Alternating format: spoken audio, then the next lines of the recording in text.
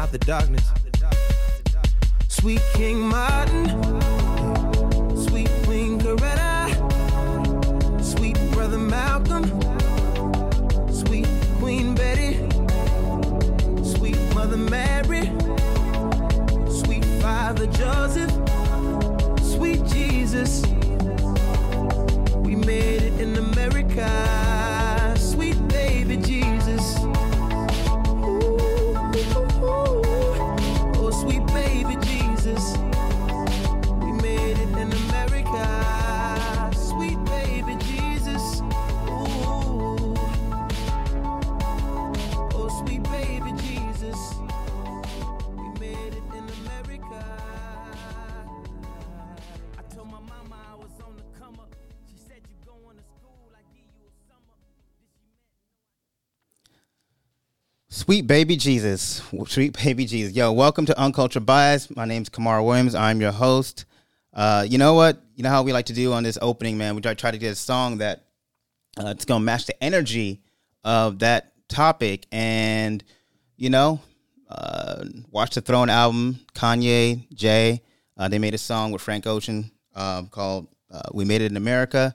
One dopest tracks. But for me, I felt like that was apropos because what made in America is many things. We have apple pie, jazz music, right? Baseball. And one of the also things is the chattel slavery. Not actually like slavery didn't start in America. We know that, right? But just the concept of chattel slavery and how it was written into laws in the New World. And it's actually become a fascinating topic, not slavery per se, but really everything that's going on and including this race and critical race theory, I think, is one of the things that we're fascinating with the country this week. A lot of people are like, how did we get here? And for me, I have to say that we have to start in 1970. Oh, no, not 1970. 1870. The right 70s, right? Because in 1870, what actually happened, we just came off of this weird war called the Civil War. And in 1865, obviously, the Southern Army, Southern Confederacy, acquiesced to the Northern demands and forfeited their right to succeed from the Union. And they rejoined the Union. And then at that point, the 13th, 14th, and 15th Amendment was created. The 15th Amendment obviously coming into law that gave African Americans the right to vote. And so we'll get to that in a moment, like why it's the importance of the 15th Amendment. But really what happened in 1870 was this thing called the lost cause theory. And the lost cause theory was actually a fascinating concept that was created because what a lot of Southerners started to realize at that time was that, with the abolition of slavery becoming the law of the land in 1865 and becoming harder and harder for Southerners to justify the purpose of slavery or of the war, Confederate generals and one-time commander of the United States Confederate veterans claimed that we cannot justify the South in acts of succession. We will go down in history solely as brave but impulsive, rash people. So we have to resurrect the myth of the Southern cause. And that point we have to create the myth of the lost cause. Now the lost cause thing, is something. It has 6 main components, right? The first one being the important myth of succession is the war was created not because of slavery, but of succession, and that was the cause of war. And the states seceded from the Union to protect their rights, state rights, protection of state rights. We always hear that. That's still something current, right? Then the second tenet was slavery was portrayed as a positive good. Obviously, enslaved people who weren't just submissive and they were just submissive and they were happy and they were faithful to the masters. Now you might be saying, Kamara, that's not even relevant. Why are we even talking about that? But in 2019, the Texas legislature was still having books that had the myth that slaves and masters were both operating in the same in a work environment. They called slaves workers in actual textbooks to high schools, right? The third tenet being the Confederacy was only defeated because the Northern states' numerical advantage in both men and resources, and the Confederate Army was not so much defeated, but they were overwhelmed with lesser resources. Of course, this creates the narrative that there's no way the South didn't lose. We just we decided, listen, we don't have the same resources, and we're just going to go ahead and move on to another issue, right? Sounds a little bit better than losing. The fourth tenet, which is really important, is that Confederate soldiers are portrayed as heroic and gallant and saintly. And after the surrender, they retained their honor, which goes into the fifth tenet of, Confederate generals and soldiers being sanctified as lost cause heroes, and their death and their symbols became those of a cult figure. In fact, there was something of the cult of Lee was revered by many Southerners, and he was considered the quote unquote second Washington. Now, you might say, Kamara, why is that even important? Because, well, in that sphere, it was how the Confederates, you started seeing this movement of propping up of Confederate statues and reframing of the narrative of the Civil War. Okay, Kamara, well, that's not important. What about, the sixth tenet? What about the sixth tenet? Well, the sixth tenet was that Southern women were also steadfastly supported the cause and sacrificing their men and time and women and set their time and resources to support their soldiers. And it include the idealized imagery of Southern women being pure and saintly, and which was ironic because Southern women at the time were the biggest proponents of the lost cause, creating the Daughters of the Confederacy and many other institutions that purported this ideal of slavery. Now, again, Kamara, you might be an alarmist, and none of this stuff is important, but maybe it is. Because by the time it happened, by this time that this lost cause started to take form in the country, by 1920, interesting time, a poll conducted by the popular newspaper at the time said 75% of Americans at the time thought slavery wasn't that bad, and that the Civil War was just about the South wanting to secede for state rights. In fact, going 5 years prior to that, 1915, right? A movie came out called The Birth of a Nation, and the president at the time held a screening on the White House lawn saying that, this film was an historical landmark, and that it was, in fact, history written enlightening. And unfortunately, it was very true, right? So now you just started seeing this concept of reframing of history. And you say, well, Kamara, that stuff is not important because that stuff's not relevant. Well, trust me, we'll get there. Because what soon ended up happening was that also in the 1920s, 1930s, you started seeing laws creating these laws that were disproportionately affecting Black Americans, right? Redlining laws, loans laws that concentrated surrounding loans, right? And it became this pervasive concept of subjugating Black Americans within this country, because at the idea that Black Americans were not considered equal, they're actually considered separate but equal. Well, Kamara, now you're going into a history that's not relevant. I get it, but you know what ended up happening with separate but equal? A lawyer by the name of Thurgood Marshall challenged this concept by actually presenting the idea that institutionalized racism and bigotry is one of the proponents of Jim Crow law. Now, how is this important? Because remember, I mentioned in 1870 they created this 15th Amendment that meant and you couldn't actually and part of you had the right to vote, whatnot. Well, the federal standard at that time, 1870, is that you could not have race as a standard of the basis to discriminate against voting. But the Jim Crow laws at the time did not actually have race as a standard of voting. Jim Crow laws just said you couldn't do literary tests. Jim Crow law just said you had to do poll tax. Jim Crow law just said you had to figure books had to be different. It didn't incorporate race. It just said that, separate but equal. And it wasn't until Thurgood Marshall challenged that concept with the idea of dolls being placed in front of children and showing that institutionalized racism and bigotry had a purported effect in how we viewed ourselves in society. Some actually would call that one of the earliest methods of critical race, because he was taking a concept of law and society and incorporating into law. Now, of course, critical race theory didn't really crop up until in the 1970s, right? And then so in the 1970s, you had legal scholars coming in and saying that, hey, let's evaluate how law and society intersect and intersect with economics and race and class.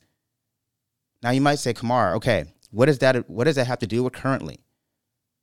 Well, ironically speaking, is that this concept of attacking the narrative of slavery, the narrative of history, the narrative of how we see America identifies itself, has something that's been pervasive even since the 1920s, as we mentioned, because even in that time, America was still had a movement of anti-intellectualism, even to the point where they would take textbooks and say you could not use Charles Bearden books because we didn't want to institutionalize socialist or anti-American ideals. Again, Kamara, what does this have to do with today? Well, 5 days after the January 6th insurrection, a think tank by the Heritage Foundation came by and had a think tank discussion talking about, and I'm going to give a quote here. The panel discussion was about the new intolerance and the grip on America surrounding critical race theory. 5 days after January 6th. So then Heritage Foundation, along with other think tanks, created a movement that took focus on critical race theory, and it started to attach itself onto different initiatives throughout the country, thus embarking on different state houses, creating a legislation or laws that would attack and reframe the idea of history, including our current sitting governor in Florida. So this is where we're at. And then joining me in the discussion, I know there's a longer monologue than usually what I usually have, but I wanted to lay a foundation. And I'm going to have some brothers on here that are going to actually help me walk through this idea of critical race theory, politics, law, and how we intersect with that. But before we do all that, I want to actually just say thank you, everybody, for listening to this podcast. And if you are on Apple, continue to rate the podcast on Apple with a 5-star rating and with a review. I also ask that you guys would continue to share the podcast with your friends, both on social media and in the text message. We always say that sharing is caring. And we'd like to give a shout out to our sponsors of Compass Tax Advisors, mycompasstax.com. And you can contact them at 850-273-7193. Okay. And you could also, if you're in the market for real estate, check out Keystone Global Real Estate at 407-680-8510. That's KeystoneGlobalRealEstate.com. And of course, if you're in need for probate or estate planning or guardianship, you can contact the Smith & Williams Trial Group at 888-798-4529. All right. We have gotten past an early portion of this program, and we want to go ahead and bring in people who are a lot smarter than I am in this topic. I'm going to start off with my frat. All right. Terrence, are you still with me? I'm here. All right. Thank you for being so patient, man. Go ahead and introduce yourself to the listening public. Well, good morning, everyone. I am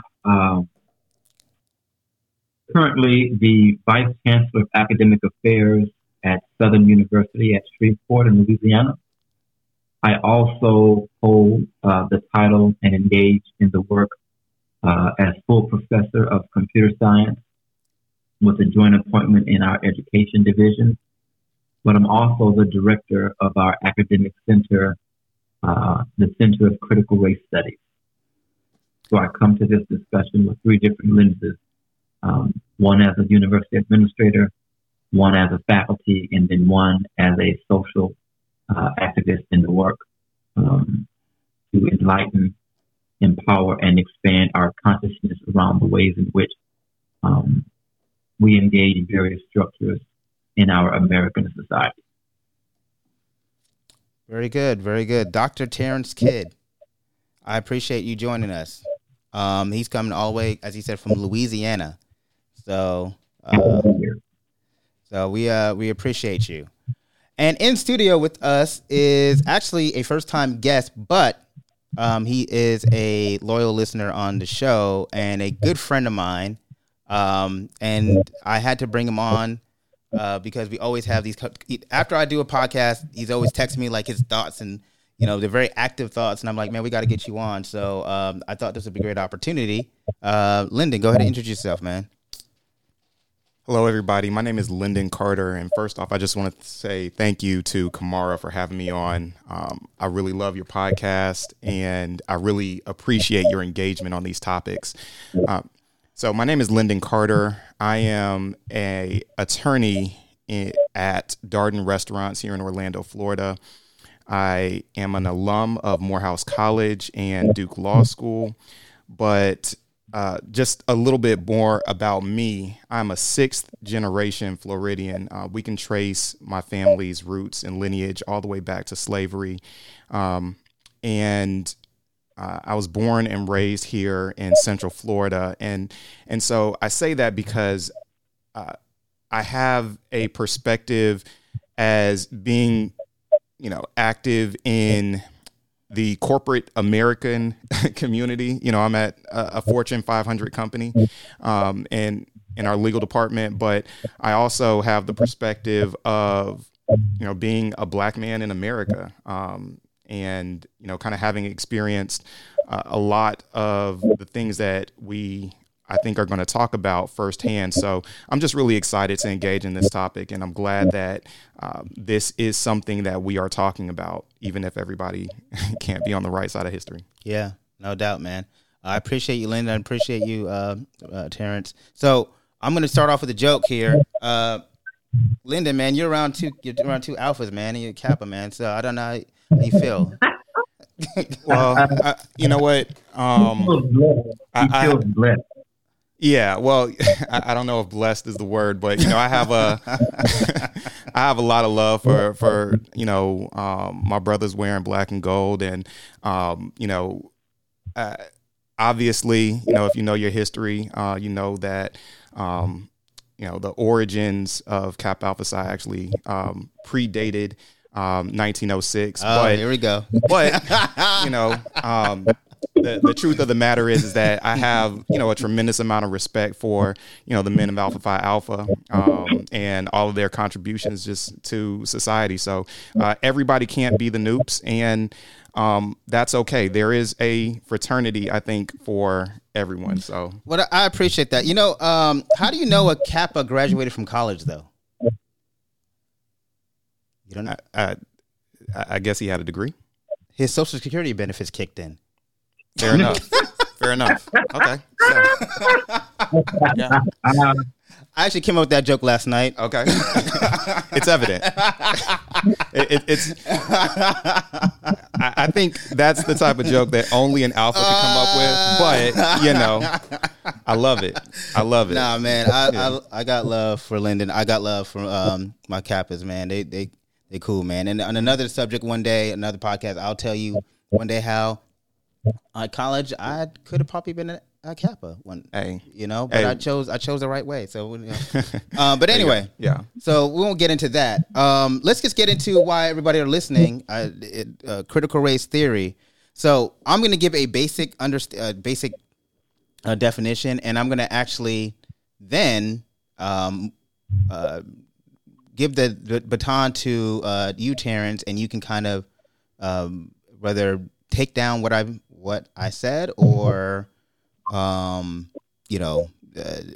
to it. All right. So critical race theory is an academic concept that is, as I said, a little over 40 years old. The core idea is that racism is a social construct and that it's merely the product of an individual bias or prejudice, but also something embedded in the legal systems and policies. The basic tenets of critical race theory emerged as a framework of a legal analysis with legal scholars of Derek Bell, Kimberly Crenshaw, and Richard Delgado, among others. It is a basis of understanding society through the prism and lens of law, economics, and class.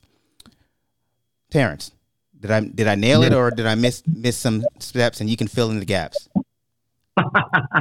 So I think you did a great job explaining that from the legal perspective.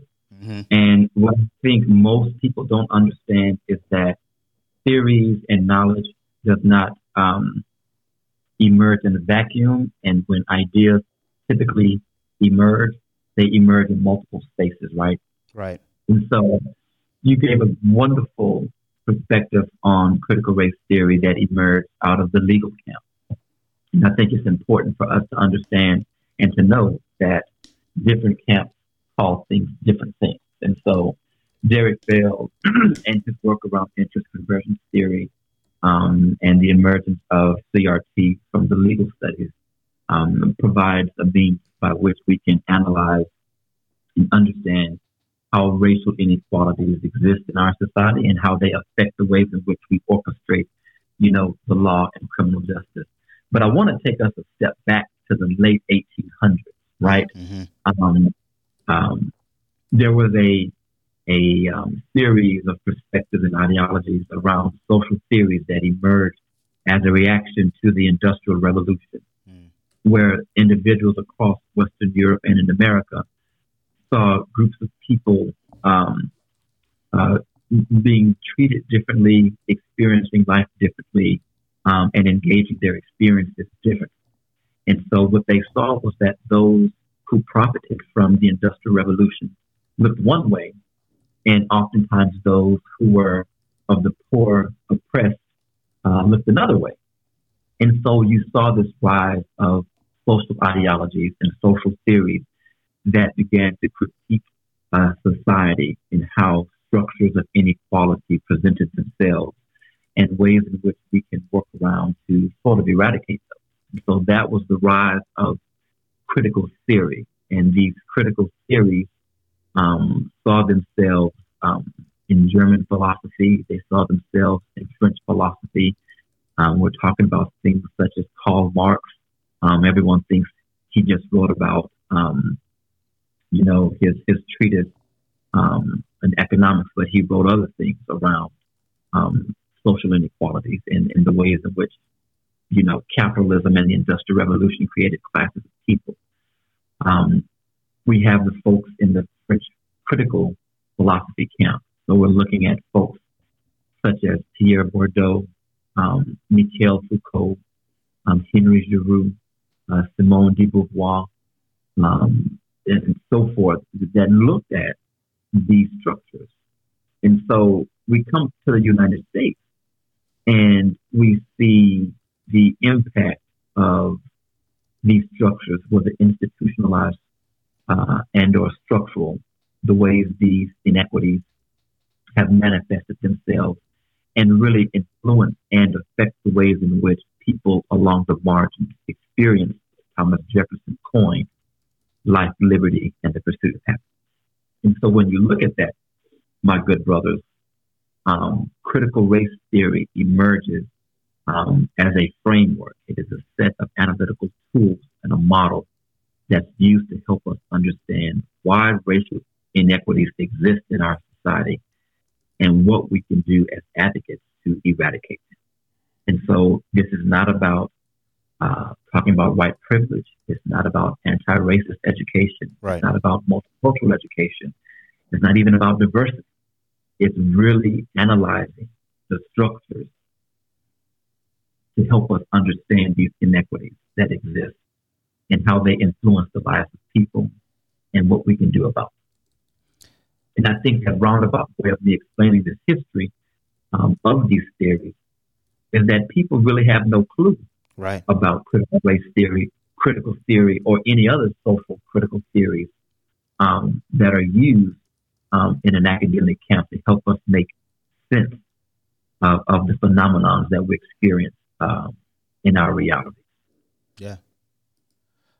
And so, and thank you for that. That was a really, really well-versed, deep understanding to the place. I didn't even consider the concept of industrial revolution and how it had ties into how we looked at the critical theory of economics, but it makes sense, right? Because critical race theory, again, the topic that we're here, it evaluates the system, and I think that's really what people are confusing. They think it actually it's attacking a particular race, but it's not, Right. And so I'm gonna go to you, Lyndon, but I'm gonna lace this with the statement here. So we talk about where critical race theory. One of the I mentioned in my opening monologue, the civil rights movement, and in attacking the ideal of the system and how it was unfair, right? And then there was success in that, and then so the Supreme Court, the Warren Court in particular, was very strong in advocating creating these legal precedents that helped further the civil rights in this country, in particular to Black Americans. The response to that became this anti civil rights push by those who started saying that, listen, because of civil rights, if you're going to be evaluating things on civil rights, then that's where they're going to talk about not what's the word I'm thinking about. I lost my thought. The word when you're accepting people into college and Reverse racism. No, affirmative action. Yep. So they were attacking affirmative action, right? And so they started attacking affirmative action and programs that were designed to help escape the inherent racist systems that were keeping Black people or people of color behind the 8 ball economically, right, in class, right? And then so you started seeing these movements that were being curated, and they started attacking these anti-democratic, anti-civil rights perspectives. So, Lyndon, in that regard, like, what are your thoughts on that? So I think that, as we're understanding, critical race theory, maybe from a layperson's perspective, but just understanding the historical foundations of race in America, we have to understand and really start with and really, Terrence, let me know if I'm not correct here. As we're talking about critical race theory, we're talking about structures, and we're not talking about individuals, right? And so we're talking about race on a macro level as opposed to a micro level. And so I think that there is often confusion because people feel like it's a personal indictment if we say, these structures have benefited, a particular group. Right. And these structures have benefited a specific group based on, a racial hierarchy that has existed in this country for a number of years. And so people will take that personally. Now, when you take that down to, the post-civil rights era, and we're starting to talk about affirmative action, I think we have to start thinking about some of those initiatives as efforts to remediate and erode those structures that have stratified the races, without merit, right? Right. So understandably, if you've been the beneficiary of a benefit without any specific codification of that benefit, right? Mm-hmm. Your family has been here for, let's say, 200 years, and they've benefited from 200 years of governmental support and opportunity. And you compare that with, descendants of slaves who had been here for 300-400 years, and they were the victims of that societal prejudice, and you extrapolate that out 120 years, post-slavery. Now, there's no way that, those two groups could be on equal footing. And so we have to, I think, really be willing to engage these structures that have existed when we're talking about issues such as affirmative action. And I think that, we also have to be thoughtful about what the objectives are, with achieving, really what the objectives are when we're talking about how we're going to remediate the structural racism that has plagued this country. Yeah. And That's an excellent point, my good brother. Part of the challenge is that, Americans are vastly undereducated when it comes to racism. yeah. People think it's about individual acts. You called me a name, the N-word. Right. Well, that's not racism. Racism is about structures and systems in place that produce and control mechanisms of power to perpetuate and preserve institutional privilege.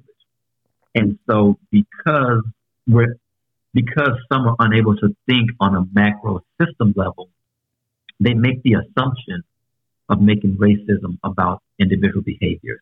And then we confuse those individual behaviors with being prejudiced or being bigoted, and we don't understand that there is, institutionalized racism, structural racism, and then there's other things such as internalized racism.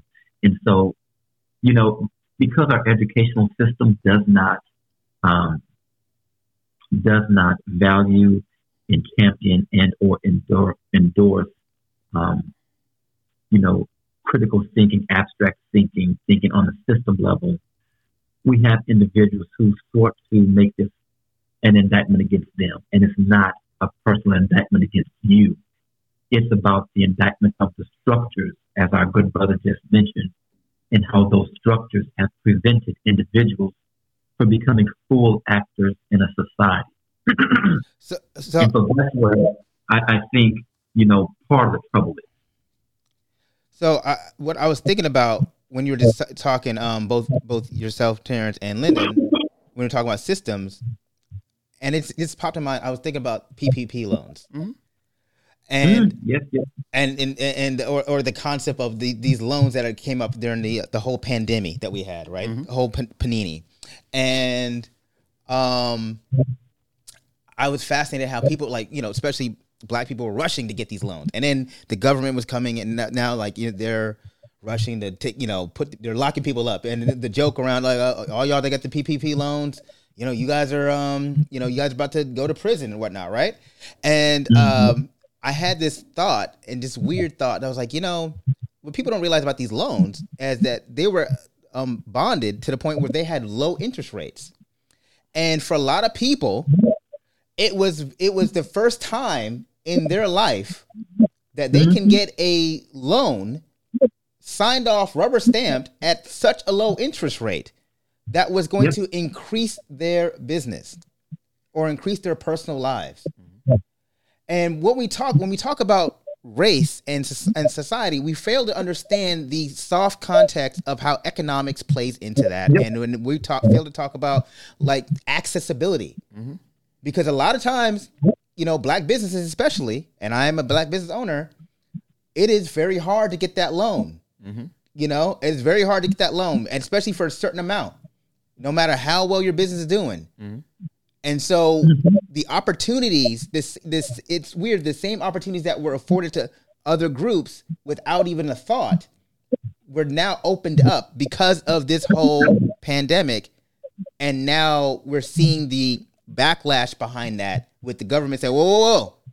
Some of y'all got a little bit too greedy, which is true. There's always going to be, the equalizer of those who take advantage too much, just like there's going to be people who don't take enough, what they need, right? But I was just literally thought about that just now, about how even now we're talking about and how it interplays, race and society and economics interplays in that. And that's how critical race theory would evaluate that. It would look at this, how we're having a conversation even surrounding something as separate as these PPP loans. So, Kimberly Crenshaw, brilliant legal scholar, talks about the intersectionality of things and said, individuals who are oftentimes affected by systems of racism bring multiple identities to a space. And race is just one. Gender is another. Economic status is another. Ethnicity, religion, so on and so forth. So oftentimes when you look at persons who might have experienced racism, they've also experienced other social declivities around socioeconomics. And so we talk about structural racism and we talk about racism, but we don't get specific, right? So I take us to the 1920s with redlining. Yeah. Right? This is the federal governmental policies of redlining, where 98% of government-backed loans went to one group, right, and less than 2% to another. Yeah. And so when you think about generations of housing, you know, a third of your income it goes to paying your mortgage, your home, and so forth. In some cases, 40%. So imagine if you didn't have to spend 40% of your income on somewhere to live, right? Imagine being zoned to a location that was systematically undervalued, devalued, and in many cases, not valued at all, created the conditions in which current communities are now suffering, right? I was reading a paper that said during structural inequality and redlining, over $300 billion was siphoned out of the Black community just in Chicago. $300 billion just in housing. So imagine if those communities in Chicago, Black communities, had the $300 billion to reinvest in themselves, in their community, in their schools. Just think about how further ahead those communities would have been if there was no racial prejudice within the ways in which we just gave out loans. Yeah. And so we don't look at the compounding effect of systems, policies, and laws and how they perpetuate systemic racism, right? Yeah, that's exactly right. You know, one of the books that I've read over the last few years talked about Black banks and how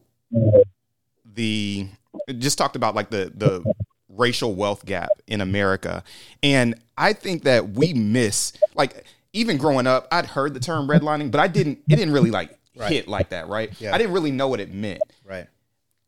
Just so that, you know, the listeners out there, I think, have an appreciation. The federal government decided to create a middle class in America. You know, we're talking about like the 20s and the 30s.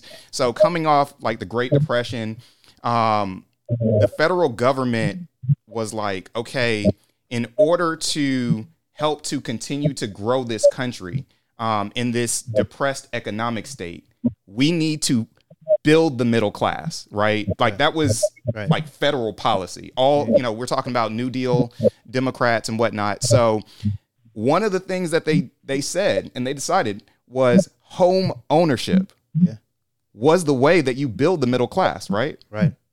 So the federal government created the mortgage that we're familiar with today, the 30-year mortgage, essentially making home ownership affordable, right? And they reserved that for a specific racial group. Yeah. That's as we're thinking about like what these things are, as we're thinking about redlining, as we're thinking about structural racism, I think that's the way that we kind of have to frame some of these conversations is, you know, even if they didn't paint it with a specific policy that says, you know, we will not make loans to Black people, you know, and there's been plenty of, you know, Supreme Court decisions that have absolutely parsed the issue. But we have to understand that the structures were established to benefit a specific race. And we are now living in the aftermath of those structures.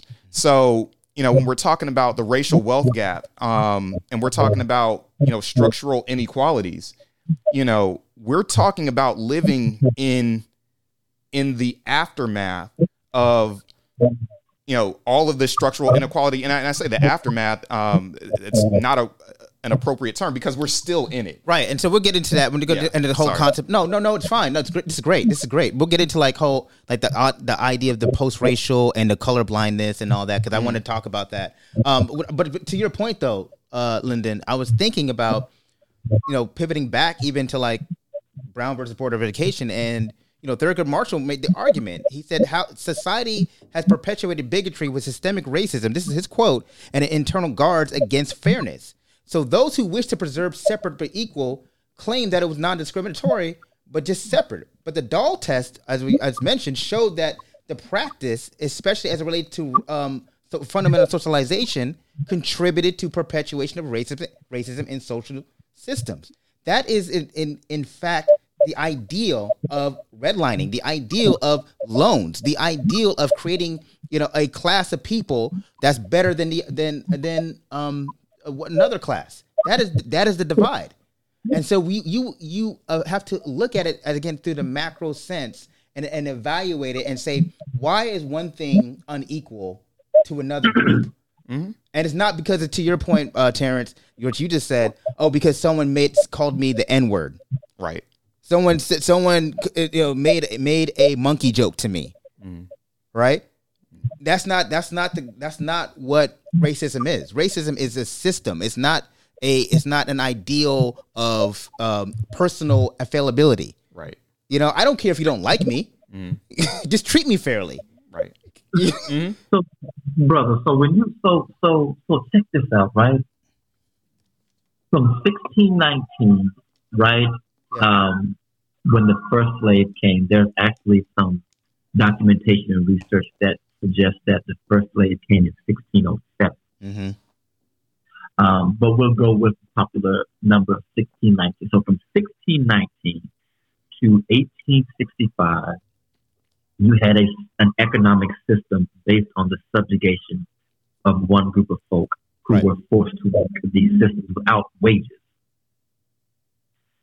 So that in itself created an economic advantage, right? It fundamentally created separate classes. Compounding on top of that, you have Plessy versus Ferguson, which established separate but equal. Right. In the middle of separate but equal, you have the federal government and the creation of redlining. Right. Right. Moving on into the 1960s, 70s, 80s, you had a short window where we tried to make progress, but then the war on drugs, the war on poverty, the overrepresentation of special education, police brutality, so on, mass incarceration, the top stuff. And so when you look at critical race theory, right, we're not really saying race is the issue, right? Right. We're looking at the practice of examining systemic racism based on what the empirical and interpretive evidence tells us. Individuals think that we're just dreaming this stuff up. We're just pulling it out of the air. No, this is what the aggregate empirical data tells us. This is what the interpretive perspective of the phenomenon is telling us. And so we use the critical race theory because it helps us look critically at systems to better understand these racialized inequalities.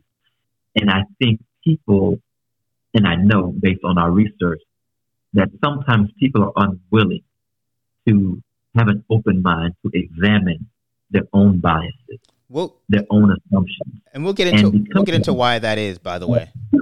Well, yeah. And so, critical race theory provides us the tools to analyze and to look at systemic racism, even if we just look at it from the economic standpoint, as you brothers have just wonderfully laid out. From the 1920s to the 1950s, that's 30 years. Right. 30 years of giving preferential treatment to one group in terms of housing. And we wonder why housing, access to housing is such a challenge. You have to go back to the root of the issue. And because our educational system does not provide a robust set of tools in our public sector and our public education space, individuals sometimes cannot make those connections. And I'm glad you actually mentioned systemic racism.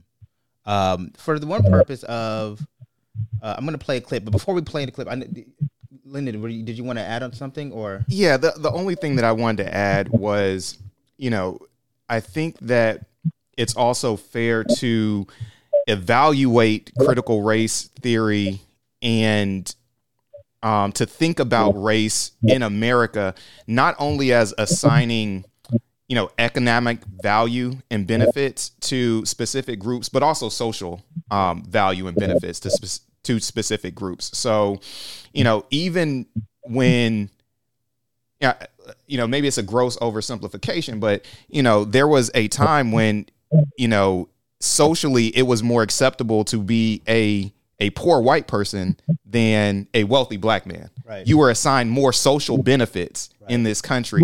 And so, the economic benefits that, were assigned as a result of, thinking about racism, is one way to kind of frame it. But it's also important to understand that, even at a time, we're 100 years after the Tulsa, riot where they burned down the Greenwood neighborhood of Tulsa.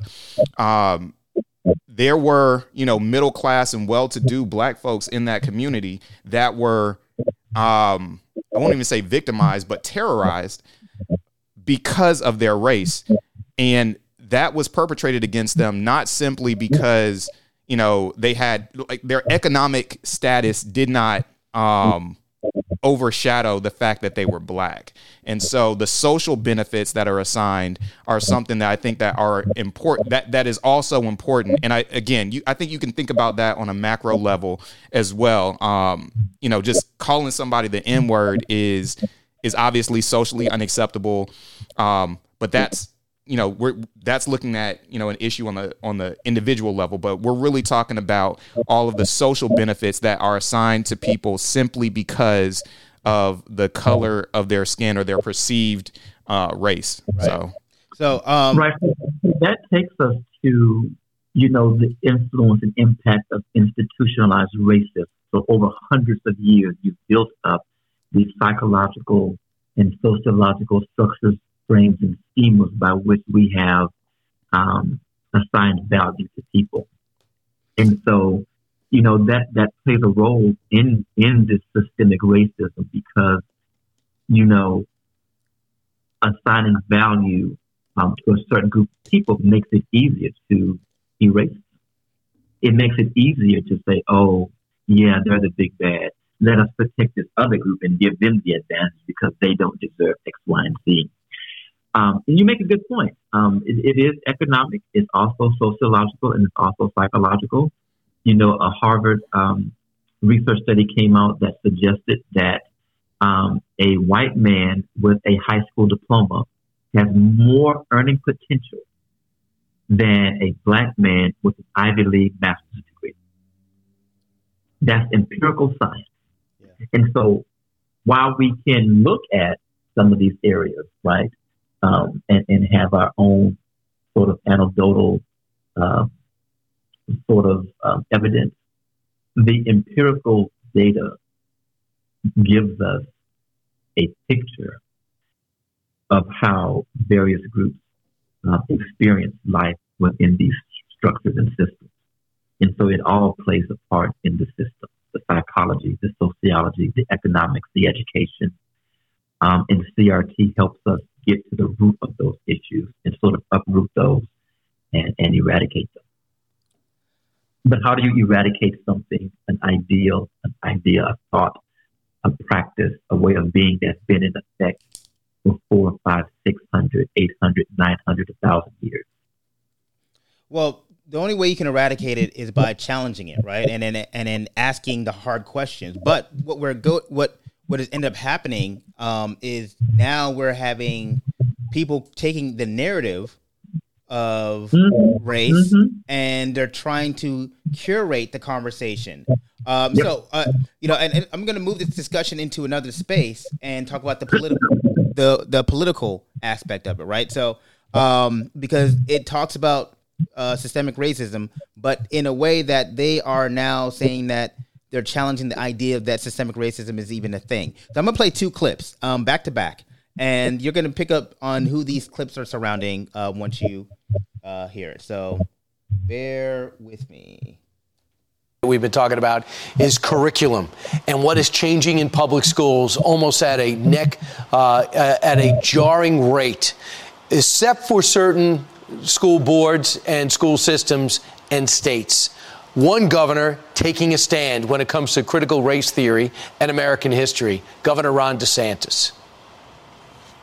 Florida civics curriculum will incorporate foundational concepts with the best materials, and it will expressly exclude unsanctioned narratives like critical race theory and other unsubstantiated theories.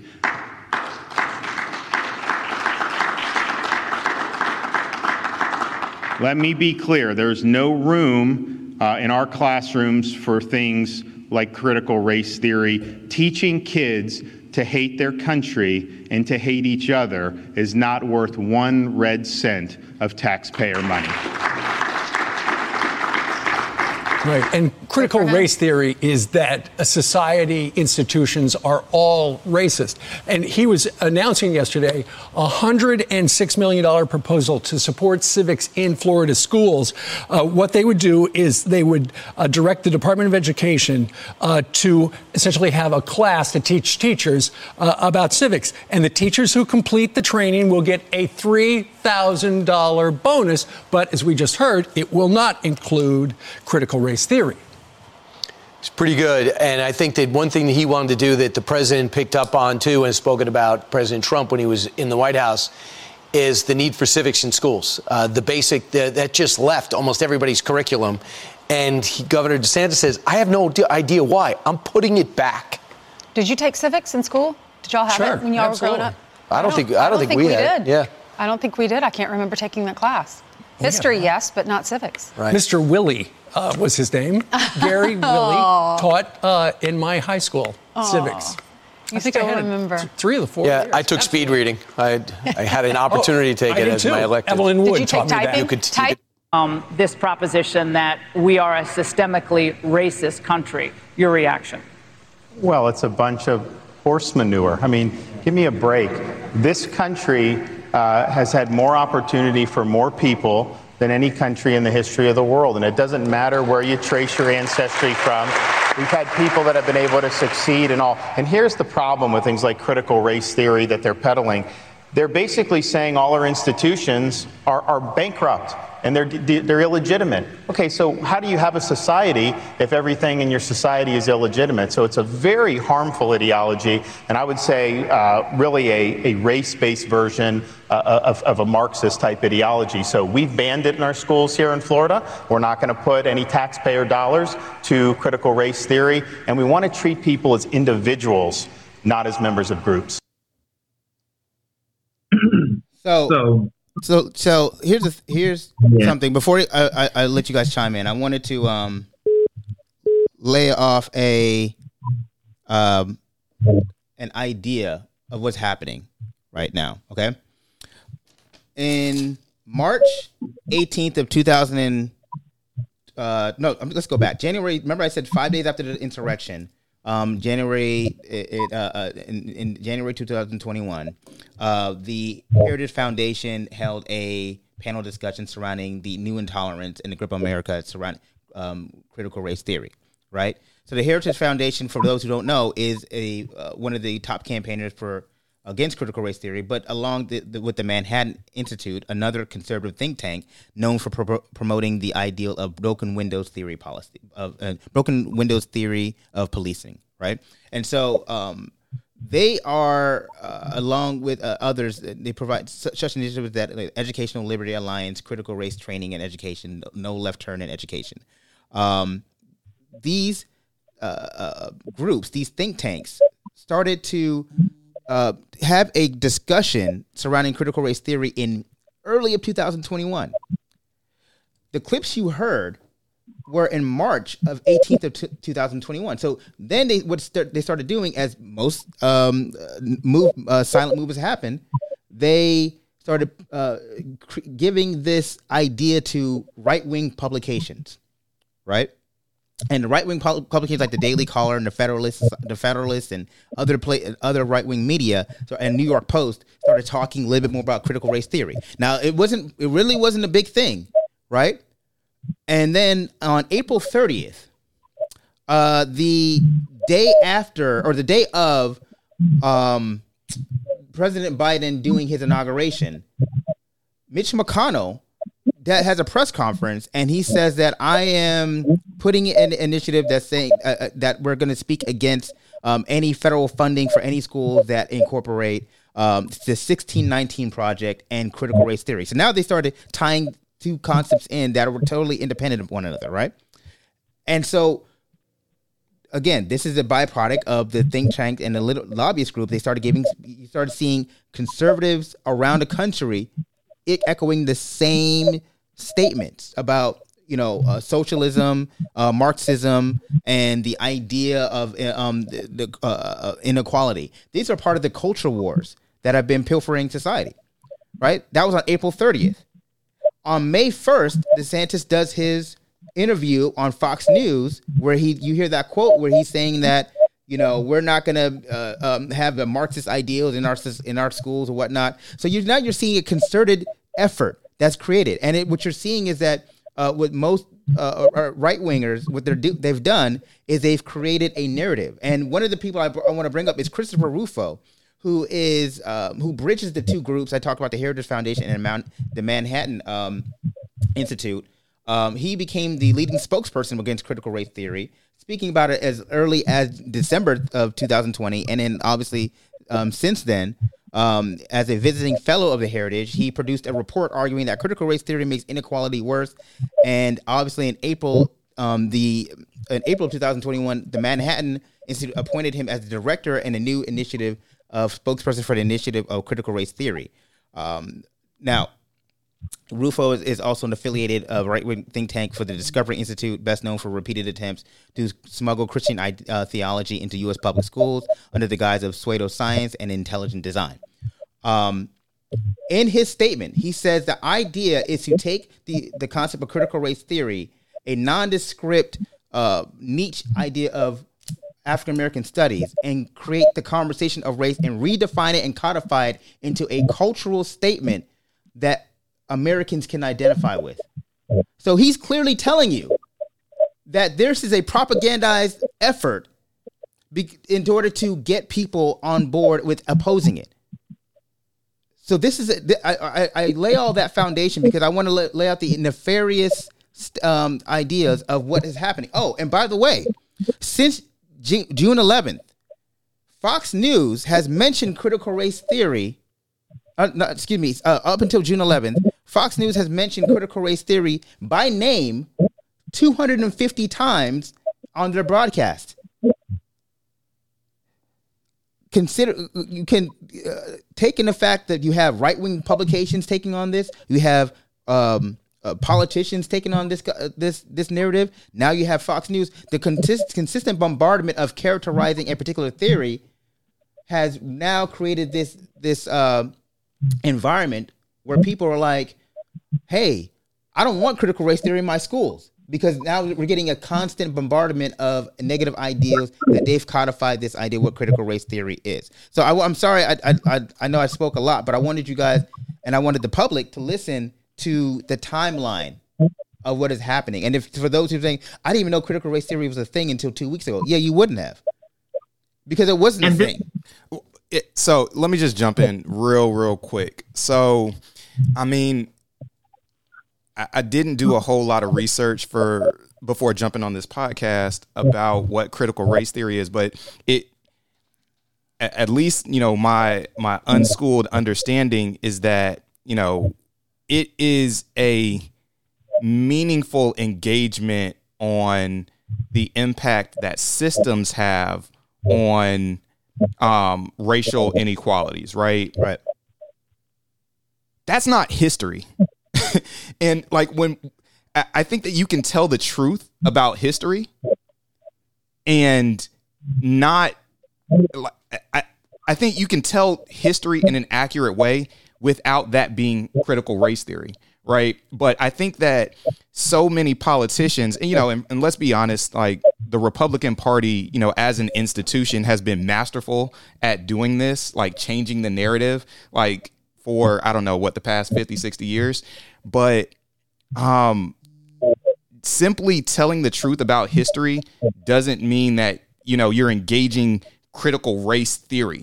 That may be laying the foundation for it, but I mean, simply telling the truth about what happened in this country to Native Americans, to Asians, obviously to the African diaspora. That's not critical race theory. That's just history. And frankly, it's disgusting that, but to your point, you touched on this earlier. There are individuals and politicians who trade on mischaracterizing history for their own benefit. And so, they're basically, painting the brush that anything that criticizes the United States or America in a way that is contrary to their, idyllic formation of what this country ought to be is critical race theory. And I think that's total BS. It's BS, but it's nefarious and devilish. Go ahead, Terrence. I would say not challenging the country. It's challenging what it means to be white supremacy. Yeah. In that critical race theory provides folks a lens to challenge that. Well, maybe the knight in shining armor myth is not true. One thing that I want the public to understand is that critical race theory has never been taught in American public schools. It's not in any state educational state standard. Can you say that for the people in the back? It's never been taught. It's not in any state standard. It's not tested. It does not exist. So in order for a problem to exist, you have to create hysteria around a problem. Right. And so this whole notion that we're going to ban critical race theory from public schools, you're banning something that never existed to begin with. But but Terrence, I want to talk about that. I'm going to talk about that, but because I have a section on that. So keep your powder dry. Keep your gunpowder dry on that, please, because I want to talk. I'm going to talk about, but I want to focus in on the political campaign that has been created, because I do want to talk about school and this theory. Like, that's important, and we'll transition to that in a moment. But let's just, there's a lot to pull from the idea of right-wing publications creating, to your point, a hysteria where there was none, because they understand that having an initiative that people can grasp around, it promotes their ideology. It promotes it's good politics for them. Mm-hmm. It's great. It's good politics, and it's smart politics. Just like in 2020 and 2019, you heard all the. Actually, no, I'm sorry. 2018, you heard all the thing about caravans, immigrant caravans, and as soon as the elections were over, they didn't even bring up caravans anymore. Yeah, that wasn't the thing. But for 3 months leading up to the election, it was immigration and caravans and changing of America and how the people are pouring in from the borders. Invasions. Yeah. Right? Fox News. Well, where are they? Where's the invasion? Right. But that's common sense will tell them. Yeah. Right. Yeah. And that's where what I wanted to point out. Like, there are concerted efforts to make everybody create this fervor, to have about topics that have nothing to do with anything. And I wanted to focus on DeSantis, because DeSantis is who really is. He is a political opportunist, but he understands the performative aspect of politics, and that's what makes him even more dangerous, right? Absolutely. Because the same DeSantis who created an anti-riot bill, but when you challenged on him, say, "Hey, were there any instances of this particular issues in Florida?" He said, "No, there were nothing in Florida, but I'm trying to prevent it." When he pushed this transgender bill, he said, "Are there any instances of transgender kids in sports in Florida?" No, but I'm trying to prevent it. Right? And now, critical race theory. He had a big press conference again. All these three things, he's had big press conferences, not with local media, by the way. Every press conference has been in front of Fox News. He's kicked out local media because he's playing for the cameras, as they say in sports. This guy's not competing; he's playing for the cameras, right? So, same thing with critical race theory. It's not a thing, but he creates this initiative, this whole fervor. And then he puffs up in front of the camera and say, I'm stopping. We're not going to allow it in Florida, and we're not going to do tax dollars. And he's talking, he's running around like he's Pocket 96. Like he is just acting like he's big, bad, and bold and doing what he's got to do. But it's all with the idea of performative politics for him, and for him to create to boost his profile, because obviously we understand. He's running for re-election in 2022, and everybody knows the tea leaves. He's got his eye on a bigger seat in the presidency. So, he's actually taken on this moment of trying to be the face of leadership in this cultural war, because cultural wars work in politics for especially for right wings. When you have a cultural war, people they can't articulate why they hate it, but they can't stand it. Whether it's regarding abortion, whether it's regarding gay marriage, whether it's regarding just women's rights, whether it's regarding police brutality, whether it's regarding black economic systemic. First of all, class. Let's talk about the economics and class, and what is regarding systemic racism. Cultural wars are big business for politics, and DeSantis decided to make himself the face of this cultural war. And you saw it in Fox News. They said, "Oh, he's taken on he's the leader of this movement, Governor DeSantis." Everything is curated for a purpose, because that date where they did that interview was May 1st. Whole production was in Orlando, Florida. The day before was President Biden's inaugural.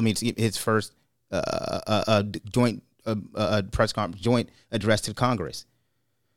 So they're creating this thing where it's all. I just want you guys to see. You see how there's a plan here. April 30th. Remember, Mitch McConnell decided to do a press conference. Mm-hmm. Then it's like the right hand knows what the left hand is doing. Yeah. So they're trying to create this thing, and the DeSantis, he's their golden boy, mm-hmm. and it's nefarious. It's quiet, but it's out loud at the same time. They're very deliberate about it. I mean, and if we're being honest, this is nothing new. So, Richard Nixon, this is straight out of Richard Nixon's playbook. So, the right in America understands that, they have a shrinking base. And so the opportunity that they have is, creating, single issue voters and, trafficking in outrage. They understand that fully. So it's not even like right now, that is what is to be expected. Right. So, yeah, we're talking about like critical race theory, and this is an academic topic, right? This is a serious topic. I mean, we have, serious people talking and engaging on these topics, but, the fact that, you have all of these politicians who are coming out against critical race theory. I mean, it's frankly, it's just silly. And like you said, it's nefarious. There are a lot of people, unfortunately, that are going to fall for it.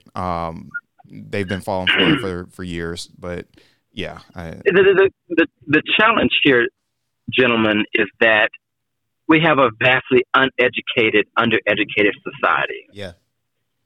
And because people are undereducated and uneducated, they do not possess the thinking skills and the capacities to challenge these thoughts. Right. Someone should have said, "Oh, we don't teach this anyway. Why are we doing all of this?" Right. There's nothing wrong with providing people with tools to understand their existence within structure. There's nothing wrong with that. There's nothing wrong with providing individuals with an opportunity to challenge their own biases and assumptions. What the challenge here is that folks want to remain in power. and they want to remain in political office. So they're playing to the base of people who have historically disenfranchised folks who look like you and I. Right. And so critical race theory disrupts that, and it provides people an opportunity to become 100% within that society. And Floridians should be ashamed of themselves for even allowing this type of person to be the leader of their state government.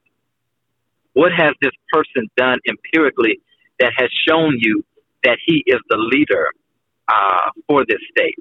He had an abysmal COVID response. Thousands upon thousands died. Thousands didn't have access to medicines and vaccines. You look at the abysmal quality of public education. They're saying that civics was never taught. Government, economics, psychology, those have been staples across these standardized curriculums across the country. And so for people to make these glaring claims and no one checks them shows you the influence of the current education system on populations in those states, in which people really should be looking at replacing school boards and their state legislators who have impacted influence on bills related to education. Yeah, I agree. And the one thing that I'll add there is I do think that I really feel like there is, I have a personal distrust for a lot of politicians, particularly in the wake of, January 6th.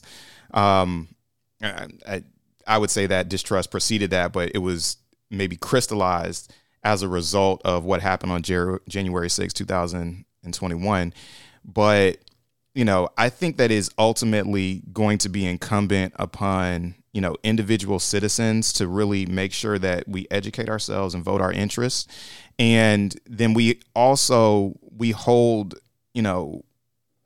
our, private businesses accountable. So, if, for instance, Disney continues to support politicians who are peddling in just outright lies and are supporting politicians who continue to spew, hateful lies and rhetoric, particularly with regard to race. We as the public, we have to make sure that we hold those companies accountable. And I'm not somebody who's saying go out and boycott, this or that. Frankly, there's a lot of companies, including my own Darden Restaurants, that have done a lot for the community. But, I think that we as an electorate in the United States have to be more vigilant about holding our elected officials accountable. And if they're not representing our interests, then we have to make sure that we get them out of there. And especially if they're telling lies. And that's clearly what's been happening. I try to be a fair-minded person and evaluate, all sources. I don't just take something as being true because it was on CNN or MSNBC. But, if we're just being honest, Fox News, they traffic in lies. They traffic almost exclusively. I mean, with very, very, very limited exceptions. Like they're simply lying about what critical race theory is and what,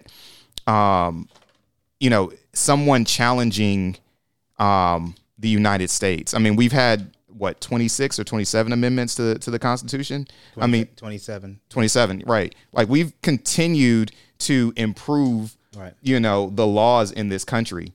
But in doing that, but why have we done that? It has not always been at the benefit because we want everyone to succeed. It's been at the expense of what can we get out of it. Yeah. Mm-hmm. Derek Bell talks about interest versus theory, and that every benefit that Black Americans have achieved and experienced as a result of civil rights legislation was because it was a direct benefit to those in power. So why are we amending the Constitution? Why are we doing what we're doing? We have to go back to motive and examine the motives and the practice as to why things are happening. And when you look at this, it's always a tangential benefit to the folks who are in power, not because it's the right thing to do. Absolutely. Absolutely. And to the point where, again, going into critical race theory and the idea of why it's important to evaluate, and just history, you know, I just want to say history in general. People, you know, often think like, I don't need to learn history because it's not important and it's not relevant in my life.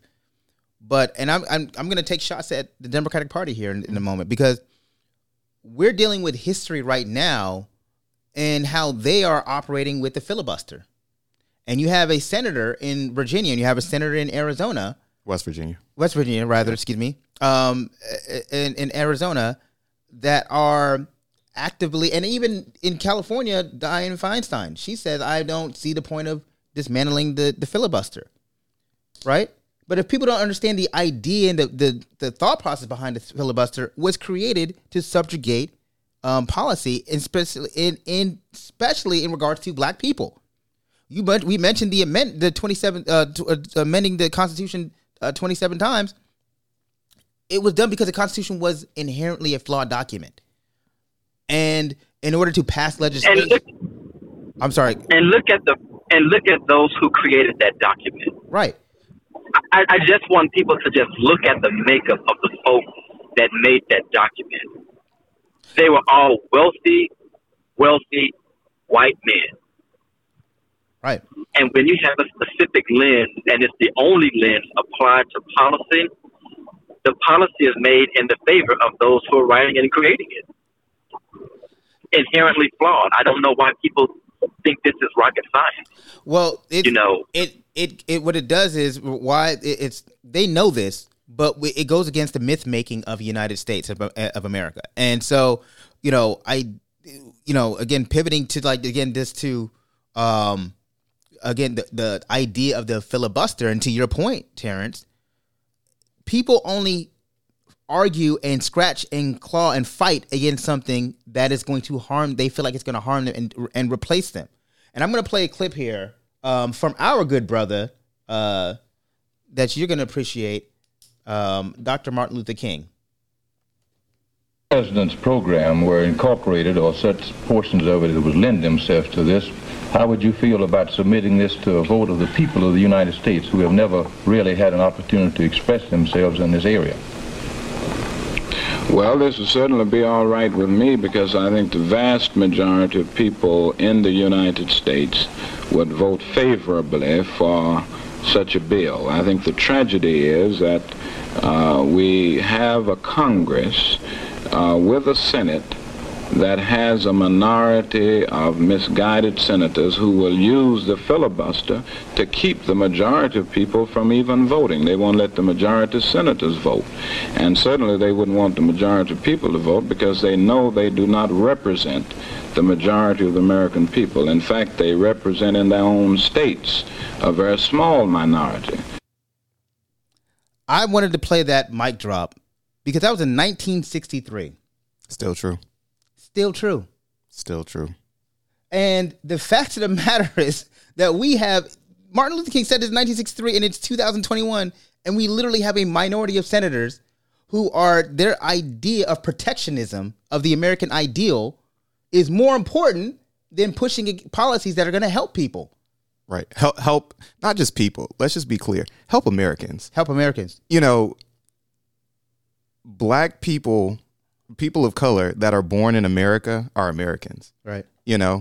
And this. If you want to be technical about it, they are United States Americans. They're right. North American, Central, and South American as well. Right. Yeah. I was using that term, kind of as a proxy, but absolutely right. The whole idea of American exceptionalism, I think that's really what, folks on the right, that's the beef that they have with critical race theory, right? Because, that's what DeSantis was saying in that clip, that, we don't want to teach people to hate America. And so, what is America? Is America American exceptionalism? Well, if America is American exceptionalism, and there's this manifest destiny, and you're tying the identity of America to this, religious ideology of being perfect and being blessed by God, et cetera, then yes, critical race theory would challenge that, because it says that America is not perfect, right? But I think if you're a fair-minded human being, then you should understand that America is not perfect. And the only way that this democracy works is if we make it work. Right. That's true. That's true. Yeah. James Baldwin, who's one of my favorite authors, he has this quote where he says, "I love America more than any other country in this world. And exactly for that reason, I insist on the right to criticize her perpetually."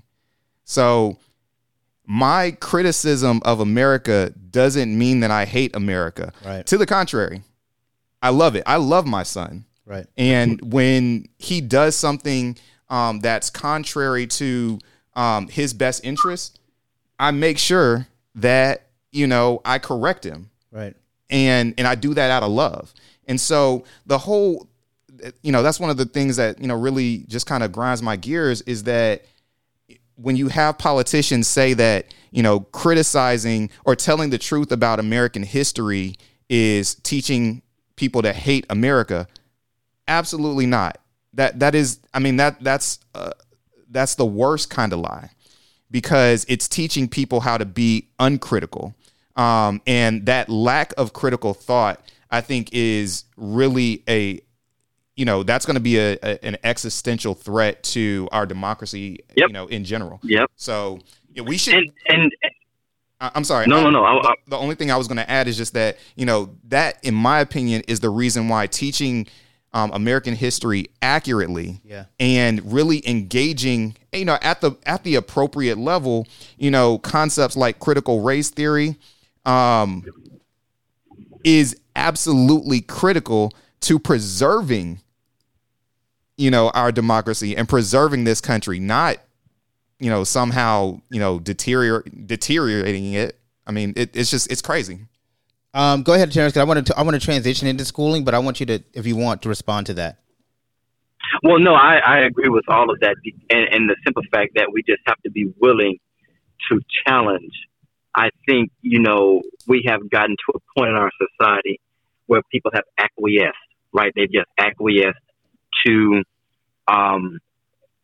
current conditions. They're dismayed. They're, and we have to continue to birth in people the fire to keep fighting and to keep pushing, and not to let the small minority control the vast majority, the lives and the experiences. Because if that happens, if they get a foothold, they will rewrite and wipe out every benefit that we have gained. And there was an attempt to do that over the past 4 years. Right. And so I just want people to be cognizant that we cannot sit back. We cannot acquiesce. We have to keep pushing forward. So one of the things I would say is that, to your point, though, Lyndon, about relationships, I look at Black America. We have a marriage with America. Mm-hmm. We have a marriage. Black Americans have a marriage with the history of this country. Mm-hmm. And sometimes that marriage is very strained. And putting sometimes, it gently, yeah. Right. And so, but even in that marriage, you love that person. You love the spouse. Yeah. Even though sometimes they may be a bit abusive to you, which is actually something that could be something where we get into a whole nother scenario, right? Yeah. Right. But, we stay committed in this relationship, mm-hmm. right? Because sometimes they show us that they do love us back, mm-hmm. and then they show us that they don't, mm-hmm. right? But we still have maintained the right to be critical of them. Absolutely. And that criticism of them does not negate our commitment to them. That's right. And that's what sometimes we often forget. Yeah. I mean, we African Americans, Black people, we fought for this country before we had rights in this country. Right. I mean, if that's not patriotism, right, then I don't know what is. If that's not love. I mean, Well, the Bible says, what greater love is there that a man would lay down his life for a friend. We had, what was the brother that, was it Crispus Attucks? Yes. Yeah. He's the first person to die on behalf of this country. Yeah. And you dare challenge, our right to help wait. Let's take a step back. We worked for free for over 250 years. Yeah. Without rising up and murdering our oppressors. Yeah. So I think we have been very forgiving and very patient and very loving toward America when America has not done the same for us. My grandfather fought in World War II against the Japanese in the Pacific. And when he came back, he said he didn't understand why he was fighting the Japanese because they had never done anything to him. Yeah. So we have. Go ahead. I'm sorry. No. I'm just saying that Black Americans have given more to America than we've received, and we can talk about the entitlement programs, Social Security, various programs. It still does not equate to the value that we've given this country. Yeah. It still doesn't. It still doesn't equate in value. And we talk about reparations. We're not even talking about the slavery. Let's just start with structural inequality from 1870 to 1970. Just address that, right? The value, you can't compute the value. We've given so much. And how much more can we give at this? So I want to talk about his school and this school and race in general. And with that, I'm going to play a clip here from it's a Dr. Let me make sure I get her name correct. Dr. Imani Perry, professor of African American Studies at Princeton, and she gave a great quote that I think you guys would appreciate here. Important thing that you talked about, and you laid that out brilliantly. It doesn't really need any addendum by me. But you talked about this other issue of color blindness, which is an important thing, right? Because critical race theory has always rejected liberal colorblind theory. Ironically, because it's always accused of being this wild liberal theory, but in many ways, critical race theory said, hey, wait a minute. Colorblindness as the goal, as a social aspiration, is also problematic. We need to actually think about race. Doesn't mean that we obsess about race, doesn't mean that we prioritize one race over the other per se, but we need to think about race as another factor here. Right. If you want to address inequality, you have to have data. In order to have data, you have to pay attention to where people from different segments of society are situated. You have to be able to look at the relationships between race and health outcomes, race and class, race and educational outcomes, right?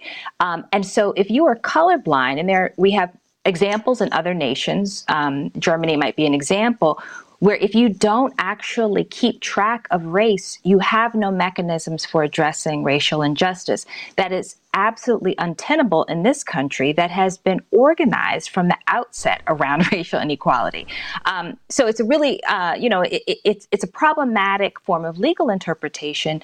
But if we go a step further, if we can't even talk about it in schools, right, it actually has the potential to diminish our young people's ability to be sort of active civic participants, to understand the world they occupy and hopefully build a better society. Speaking of schools, this whole hullabaloo began because Republican legislators said, we will not allow critical race theory to be taught in schools. Now, I used to teach high school. I've studied schools. I know people in school. I want to know where these schools are, where people are teaching all this critical race theory. This feels like a solution in search of a problem. Right. Yeah. I mean, so this is a kind of conventional right-wing approach where they create a moral panic around an issue that actually doesn't really exist, right? And we can see a comparable move right now in targeting trans teens, right? They they sort of make up a problem and then drum up a lot of anxiety and a moral panic around it. as a way to detract attention from their own failed policies and agendas. And unfortunately, because we have a society that is in which it's easy to ignite a variety of bigotries, they get a lot of traction out of it. But yes, I have taught critical race theory when I taught law school. I taught it many times. I am not aware of it being taught in high schools at all, in K-12 education, and only very rarely in college. I mean, it's not a kind of mainstream. It's not like teaching African American studies. It's not teaching teaching the civil rights movement. It's a very kind of niche field that is largely in law schools and in schools of education at this point, graduate schools of education. So. Right. So this is a sort of interesting moment here then. So when they attack critical race theory, it seems like a cynical move then. They don't know what it means clearly, but they also don't need to know what it means because it seems to be a code for something else. It's a code for something. And they're also banking on the fact that the general public doesn't know what it means. And that's okay because it's not really a mainstream theory, right? And so, they're drumming up anxiety, and it becomes very difficult for those who disagree with them to even engage, because who knows what critical race theory means besides, academics, frankly, and some lawyers, right? So I do think it's cynical, but on the other hand, I do think there's one piece that is very important to be mindful of. It is really clear that they are outraged at the idea that we would teach the history of the nation in an authentic way, with all of the details of the injustice, of the violence, of the inequality, of all of the isms. That is seen as a problem to them. They want to maintain the fiction of this country, the mythology of this country, and that's something that we do have to be very deliberate about responding to, because we want our kids to be raised with deep and meaningful knowledge. So ultimately, when they say they don't want critical race theory in school, they really don't want race talk in school. They don't want a racial history in school. They don't want any kind of critical analysis of white supremacy in school. Right. And I say, yes, all of that, but also they don't want a basically honest history of this nation, right? I mean, you don't have to have a critical analysis to know that slavery was wrong or that Jim Crow was unjust, right? That's not a deep analysis. That's a 5-year-old can understand that those things are unjust. So it's very alarming. I think we have to respond to it, but we cannot be held to their terms because their terms are deceptive.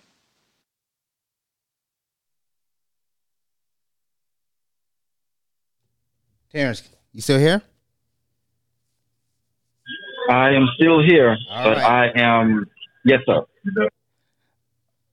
So I'm going to let you lead off on that clip. I know it was a long clip, but they talked about colorblindness and they talked about schooling. And what are your thoughts on that that entire discussion? That was from Marc Lamont.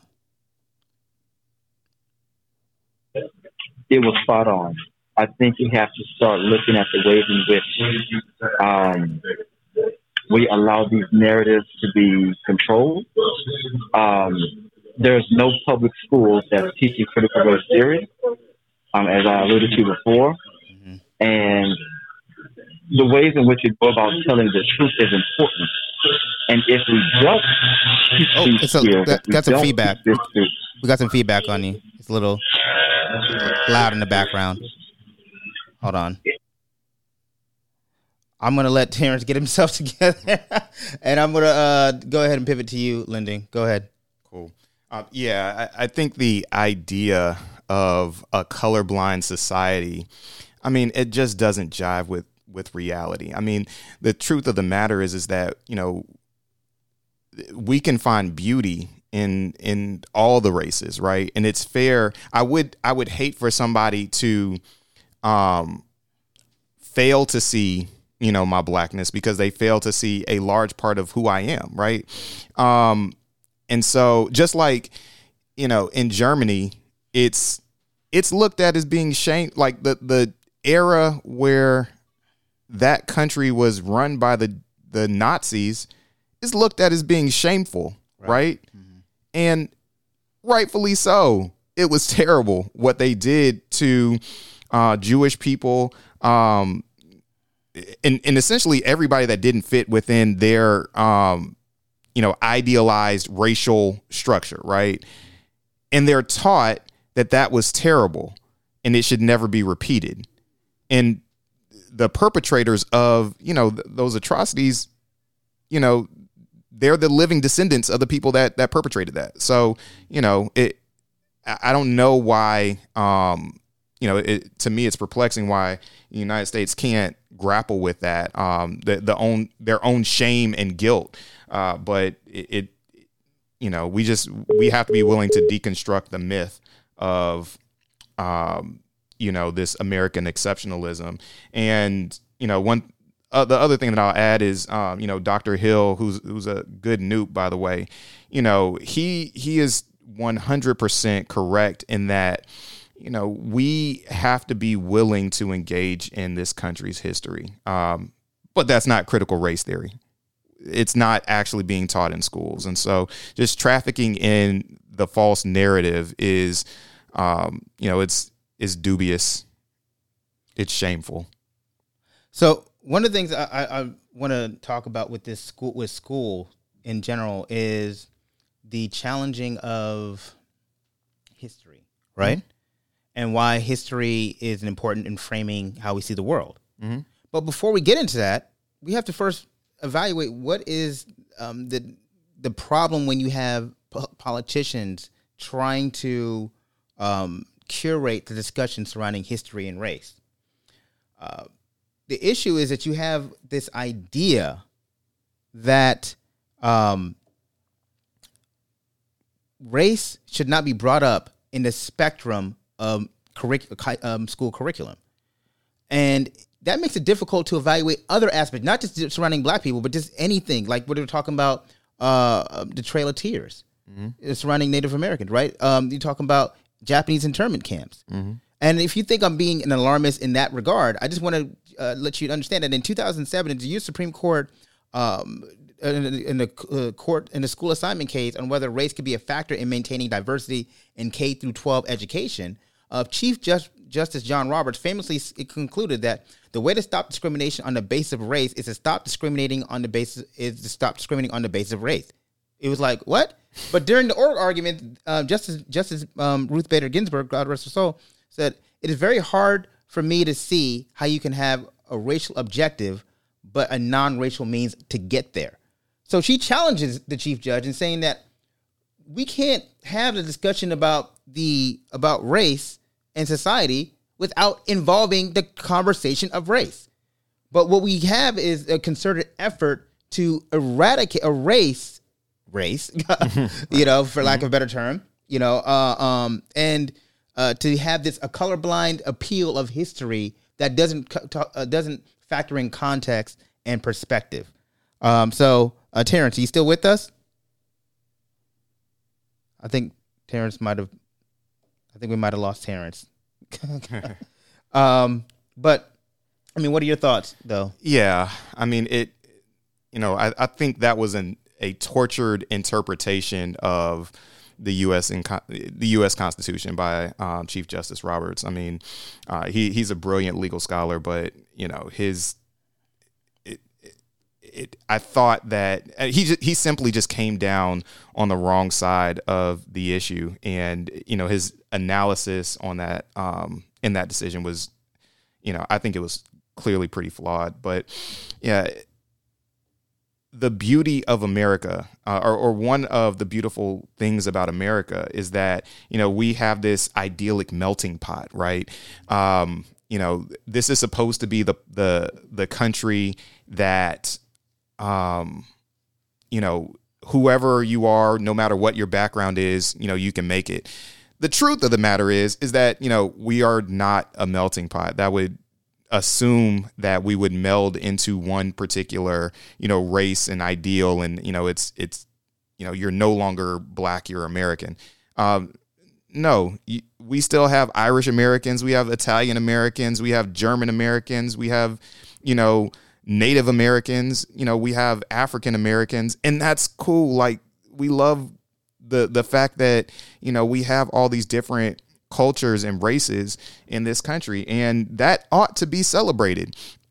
The problem is when you assign benefits based on that, those ethnicities and racial identities. So, again, we've been pervasive in doing that over the history of this country, and it does erode if you have an idyllic sense that America's honor can never be besmirched by ugly issues such as race. Then yes, talking about slavery and talking about all of the atrocities that have been perpetrated and reinforced by this country, that is an indictment, and you probably don't want it, but it doesn't mean that it didn't happen. Right. And, just like there was apartheid in South Africa, they tell the truth about apartheid in South Africa.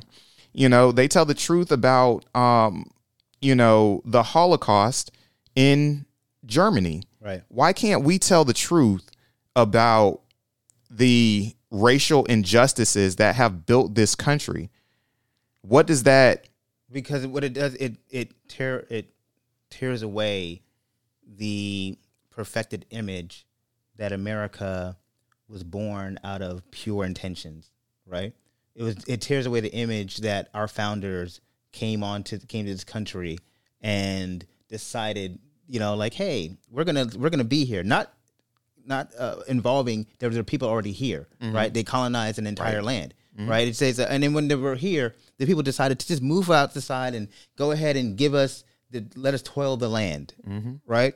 And the westward expansion was because we were bold and we had a view of how we wanted to expand America. Not that we were trying to coalesce land and we were trying to move people out here who had established cultures and society and customs and traditions on that particular piece of land, right? So it takes away the mythology of America, and it reveals the ugly part that, we were born out of an imperialistic ideal.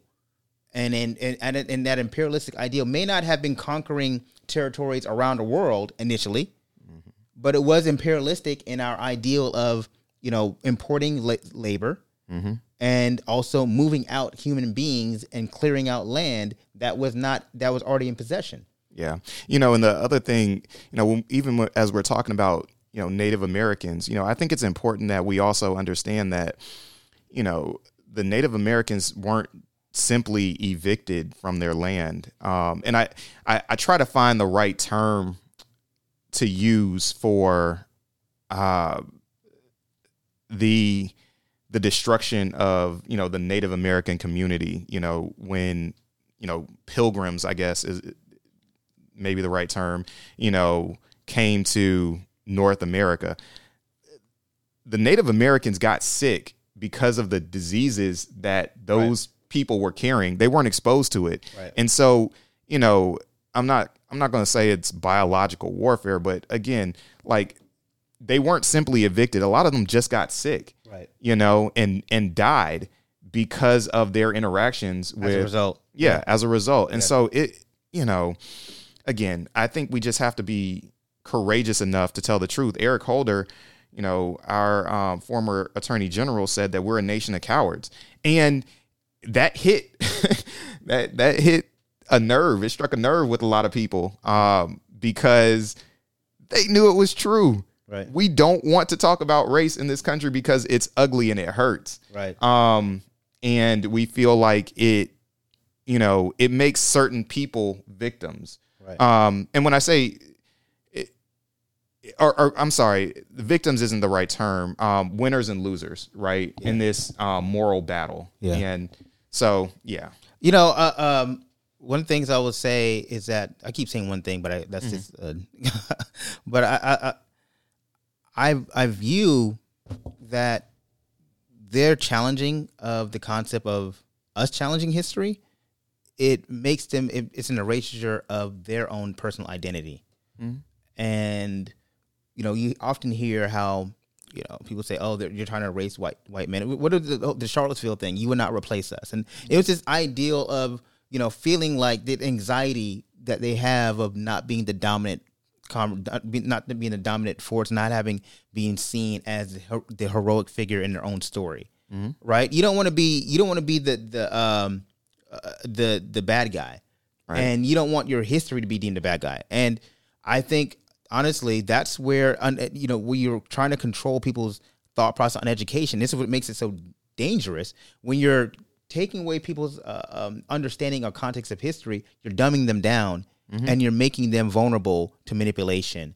And that's what happens. And that's where you see what happens right wing. That's what they want. They don't want an educated country. They don't want an educated union. They don't want an educated people. They want people who are dumbed down, who only take their understanding of facts from bullet points and from narratives spun from media talking heads. And then that makes them feel like they're smart. And then you see them parroting those same things online. And when you challenge them, then they're like, oh, you're just trying to be divisive. Oh, you're not looking at the other side. Oh, you don't care about balanced conversation. No, I'm actually coming to you about facts. But I can't argue with facts if you want to spin fantasy. Right. No, that's exactly right. I mean, you can't, it's difficult to even have the conversation with someone who doesn't want to deal with the same level of facts. And I think that's the reason why it's so dangerous. Right. I mean, it's dangerous for this democracy. I think President Obama said something recently about, this democracy is not self-executing. Right. We have to work at it. And, if you look at what the fundamentals of a democracy require, it requires an electorate that is going to vote their own interests and their best interests. Yeah. And that doesn't happen when you don't understand what your interests are. Right. When your interests are colored by an opinion that is not based in fact. Yeah. And has no factual foundation. That's the part that's so dangerous. There were still, even after all of the economic and social benefits that were assigned to, white people during, the post-Civil War years, there were still poor white people. Right. But even though there were poor white people, the racism did not prevent the growth of, poor white people. It still happened. Right. Right. So, it just doesn't make sense why we even continue to, just go down the road of pretending like America can't even engage on race. Well, it's the original sin, and I'm sorry, gentlemen. Yeah. The phone. You're fine. Said system update at the worst time, right? You're fine. You're fine. But you're right. It's the original sin of America. So I went to Texas A&M, right? It was a very conservative school.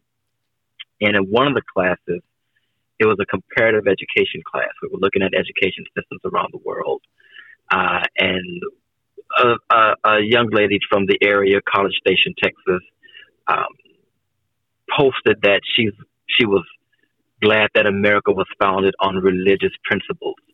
And I rose my hand and said, that is absolutely the greatest lie ever told. I said, the folks that came here first came to rape, steal, pillage, and conquer. I said, none of that is about religion. I said, all of that is about economic gain and power. And I said, the ways in which the folks that came here treated the folks already here set up a dynamic that put a stain on this country. And I said, until we address that issue of the original sin of this nation, I said, there'll never be any prosperity, any peace, any of those things until those sins are atoned for. And the whole class just erupted. That's a Marxist thing to say. Oh, you're one of those communists, blah, blah, blah, blah, blah. And I said, whatever you all want to call it, the truth is still the truth. We've lied to people for so many years. I said this country was not founded on religion. I said this is by far not a religious country. And I said if we actually practice the tenet of Judeo-Christian faith, I said we would address and redress all of the systems that have negatively impacted all marginalized communities. Exactly. And the professor was eating it up. She was like instigating the conversation. Of course, right? Yeah. And the scary thing, gentlemen, this was a class full of superintendents, school principals, lead teachers, even community-based teachers. And I looked in that classroom, I was a lone person fighting that fight. Wow. So are we willing to be the Lone Ranger to fight that fight, to carry that discussion forward? We're going to have to. Are we willing? We're going to have to. Yeah. You know, we're going to have to, because it's for the sake of our future and our generations of children. And I told that group, I said, the scary thing is, I said, you all are superintendents and principals and teachers, and you all think like this. I said, so I can only imagine how you treat children that look like me in your schools. Well, let's even parlay on that. I can only imagine the educational standard in which you're giving to your particular school, right? Because, you know, one of the funniest arguments is like, oh, you know, we don't want critical race theory to be taught in our school. And my thing is like, well, I don't want to be taught in K through 12 because I don't trust y'all to handle the material the appropriate way. Exactly. You know, exactly. You know what I mean? I don't trust y'all to do it. Like y'all might fuck it up to the point where you might really mess people up down the line. Right. And that's why it's a particular subject that you can't even speak about until you had advanced learning. That's right. On history and economics and law. Mm-hmm. Like you can't have that conversation. Yeah. You know, so I thought this whole, you know, kerfuffle surrounding critical race theory, we don't want it through K through 12. I found it hilarious. I'm like, people on this level are not equipped to have those conversations. Right. They're not equipped. There are college professors who are not equipped to have that conversation. Exactly. So let alone, no disrespect to high school and middle school teachers. Right. But they're not equipped for that. Yeah. One thing I will say though is that I do think that our schools need to be more thoughtful about figuring out how to engage the topic of race. So I ended up being an English major in college, and I remember growing up, you know, hating to read. I didn't like books. I did not want to read. I was actually a late reader, and I want to say it was between like 9th and 10th grade. We had summer reading, and they gave you like a list of like 20 books to read. You just had to read 2. One of the 2 that I read was I found the shortest books on the list. Like that was like my thing. Right. And one of the shortest books on the list was the autobiography of an ex-colored man by James Weldon Johnson. I believe it's James Weldon Johnson. And it was like 120 pages. And that was the first book that I ever read in an academic context that really engaged on the subject of like Black identity in America. Right. And that it blew my mind. That became one of my favorite books. Right. And I'm just like, why everybody should be reading this. Yeah. Like not just like me as a Black man, but like the white kids should be reading this too. Right. Because it's talking about like my lived experience. If I have to read, you know, Jane Eyre and, you know, Great Expectations and whatever, if I have to read, you know, Huck Finn or whatever, I don't even know what, you know, kids are reading nowadays in school. But if I have to read about the lived experience of, you know, white kids, which is fine, I think it would be fair for them to read about the lived experience of, you know, Black kids in the United States. And just like I think that it would be fair for us to read about and understand the lived experience of, you know, Asian Americans during World War II, or even or not even World War, prior to World War II. They're coming into this country and helping build up the railroad system. Right. You know what I mean? And they are part of the foundation of the cracks of this country. Right. You know, and so that's important, right? And what are their lives like? Right. Because that's what, and see, that's the thing. That's why 1619 Project was so important. Exactly. Because it was not historically accurate in every single aspect, but it provided a lens of life of how people in that particular that particular era looked at America through their lens. Yeah. But I'm going to push back. Who said it wasn't accurate depiction? Right. I mean, there are some historians who are like saying that it wasn't entirely accurate as far as depiction. And that's debatable. But the ways in which we have romanticized 1521 to 1865 has been built on shrouds of lies. Right. You know, George Washington had his slaves' teeth ripped out of their mouths and put in his mouth. Right. You know, he was not this saint that people painted him out to be. Thomas Jefferson, was engaged in child trafficking and raping of a 14-year-old girl, Sally Hemings, who he did not free at his death. Right. You know, John Adams, who had issues of bipolar and mental illness, but also had unfavorable views of black people. Benjamin Franklin, who had, so all of these people that we revere as pillars of our society were deeply flawed men. And we as people need to understand that you can be a genius, but you can also be evil and flawed. Listen, they both go hand in hand. Abraham Lincoln looked at black people as a mongrel race. Right. The great emancipator. Yeah. And again, he did not emancipate black folks because it was the right thing to do. He was looking to preserve the union. Yeah. You know, and the thing is, you know, I think it's okay. Like we want to like hide our ugly past as a country from the public, and I think from ourselves. Like, you know, we keep a family member that we don't like. You know, if you have somebody who has like a drug addiction in your family, maybe you don't post about them on Facebook and Instagram so much, right? And that's how we treat. Or you only post about like Uncle such and such. You know, he's the best person ever, but you know, we're not willing to confront some of the ugly truths and embrace them. Right. You know, we try to put that behind us and keep it away from us like it's not reality. But the truth is, you know, there are people in this country that deal with drug addictions. There are people that in this country that deal with like mental health issues. And we should look at the history of this country in a similar way, where it's like, no, we're not perfect. You know, we are not perfect as a country, and that's okay. You know, there's beauty in imperfection. Yeah, there really is. I mean, and when you hide away imperfection, it creates a false narrative, and then it makes it disingenuous, and the authenticity of that love and dedication to our country is challenged much more easily. Yeah, exactly. Because if I don't know who you are, and then I receive the real you, just like in marriage or anything. Yeah. Then I see the real you. I'm like, I'm going to end this marriage. Exactly. You know,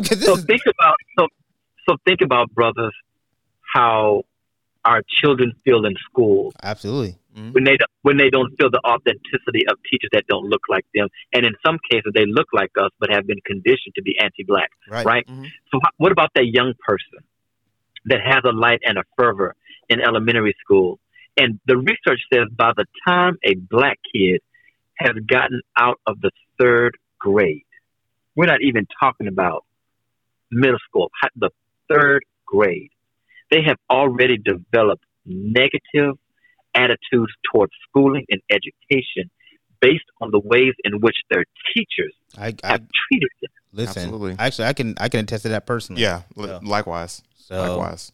Yeah, you know, and that's one of the reasons why, you know, particularly today, we have to be vigilant about the way that we are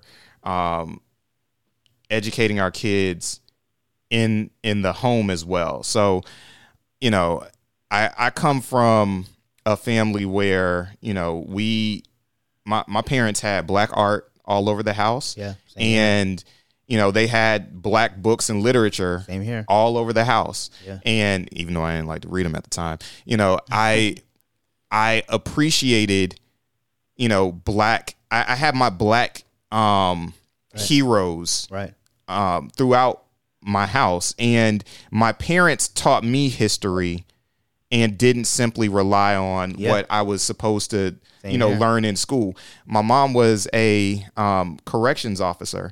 And, you know, she told me stories about the history of the correction system, the Florida Department of Corrections.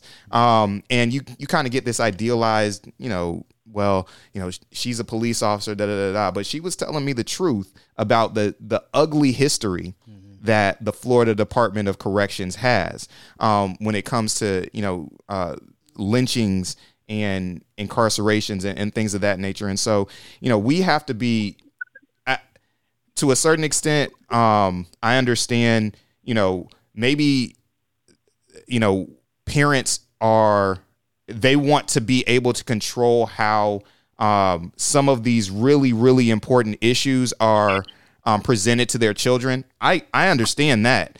I do think that they should be presented to it in public school because it's factual history.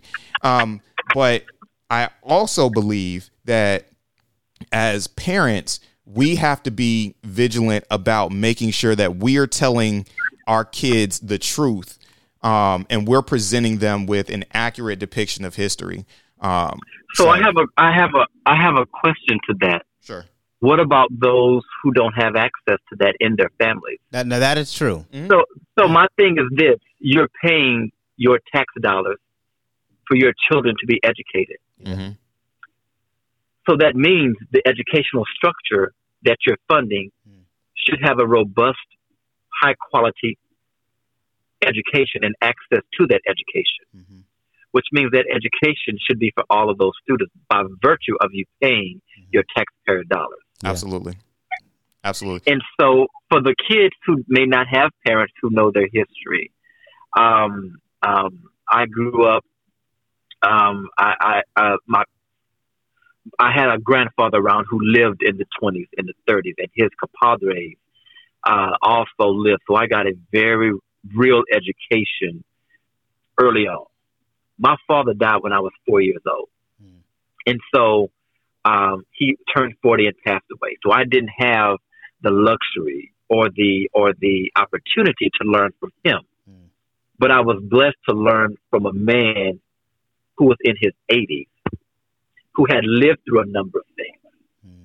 And in third grade, when I started reading The Soul of Black Folk by Du Bois, I had questions. That was the first time I discovered I was black. I was about 5 years old. And I asked my grandfather, I said, what does it mean to be black? What does that mean? Because I didn't know. I thought we were all people. And he started laughing, and he said, it's going to take you a lifetime to unravel that. And from his teaching, this is why the elders in our communities are important. Yeah. Because their life history, in the black tradition, the oral history is a premium. We don't have access to as much of that as we used to, right? In our public education system, this Eurocentric model does not work well for people of color. And so there has to be a new way, a new envisioning of how do we connect family histories, community histories, or community knowledge and family knowledge to our traditional academic teaching. And that's where the pushback comes, because the structure of schooling is antithetical to those ideals, those ideas, and so forth. So, it is going to take courageous leadership at the local level, at the school board level, at the state politician level, to get these people out and to get folks into those positions to really, truly put in a structure to really educate our children and to even prepare our teachers, because colleges of education are bastions of white supremacy as well. So we just have to be real about things. The ways in which we prepare teachers perpetuate and preserve these anti-black structures that we find in schools. But we're not ready to have that conversation yet. So I wanted to piggyback off of that and what Lyndon mentioned about reading. So what I found fascinating about that story, Terrence, is that you were able to pull from a lived experience of your ancestors, right? And I thought, it was interesting. Lyndon talked about Huckleberry Finn, and what is the importance? Like Mark Twain was one of his biggest claims to fame, or why he was pushed up in literary circles, because he had the authenticity of life around that time. Yep. And it wasn't because Mark Twain he made up his own words, his own phrasing of statements. It wasn't like he was following a linear English standard of writing. right? But it wasn't about the linear standing of writing. It was culturally that's what they told us. It was cultural context, and but it was important that we read this stuff so we could understand the lives of them. But even then, that particular text was traumatizing to Black students. Absolutely. And we kept and the structure kept it in there. Right. Disregarded those students. Absolutely. But you see, what they highlighted and they promoted it, it propagated this ideal of we had to learn this imagery, we have to learn this life. Yep. And then, but when it comes to our lives, it's not as important. Right. And so when we talk about separate but equal, right? Equality in education is not just having the same access to education as far as I get to go to the same class as you, be in the same building as you. I get to take the same math course as you. But it's also equality in cultural understanding, because I can't have a understanding of myself, but I have a better understanding of you. Right. And you know what? Another thing that I also think is really important is we have to make sure that we are painting a complete picture and that our schools are painting a complete picture of different racial identities. So they'll present to you, Birmingham bus boycott Montgomery version of Martin Luther King, but they're not presenting 1967, why I'm against the war in Vietnam, Martin Luther King. They're certainly not talking to you about Marcus Garvey or Malcolm X. Right. They're not talking about those. They talk about the safe Negro. The docile. They talk about. Well, one thing that I'll say is that I, to this day, have not watched the George Floyd video. I am sick and tired. I'm sick and tired of watching Black trauma play out on TV, and I won't do it. I'm not interested in it. And when I say I'm not interested in it, I'm not interested in rehashing that type of trauma. Yeah, that trauma for me. Now,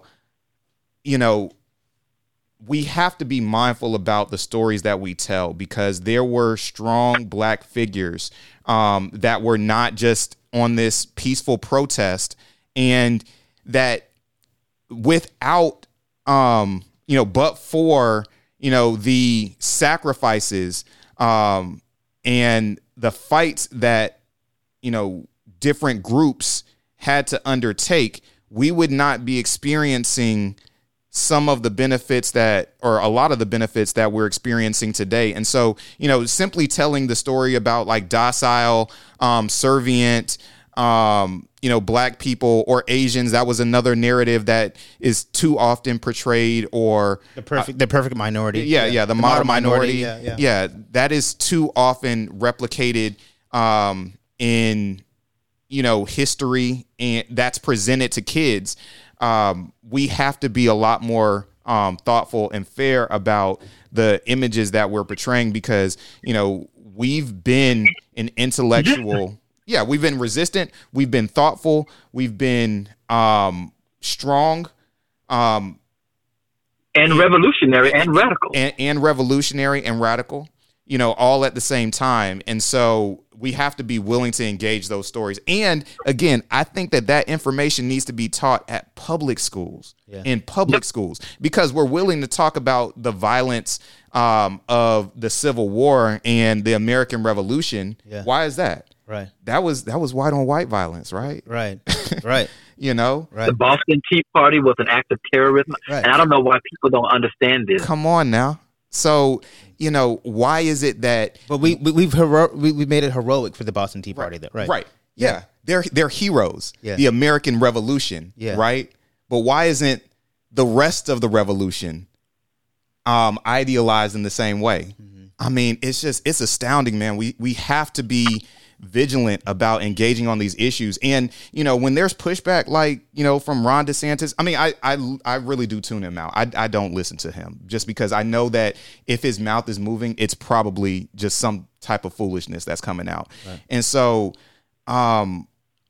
we just have to make sure that we are vigilant about telling the truth and also sharing it, because what I've also learned is that there are a lot of people that I think would be willing, who are not from, who don't have the same background that I have and haven't had the same exposure to issues that I have.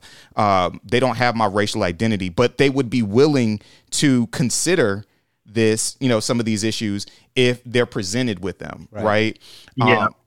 You know, Michael Rubin, who's with the Reform Alliance, he talked about he didn't know anything about like mass incarceration and the issues with, you know, probation and parole before he got involved with Meek Mill and his case. Like, he was totally oblivious to it, right?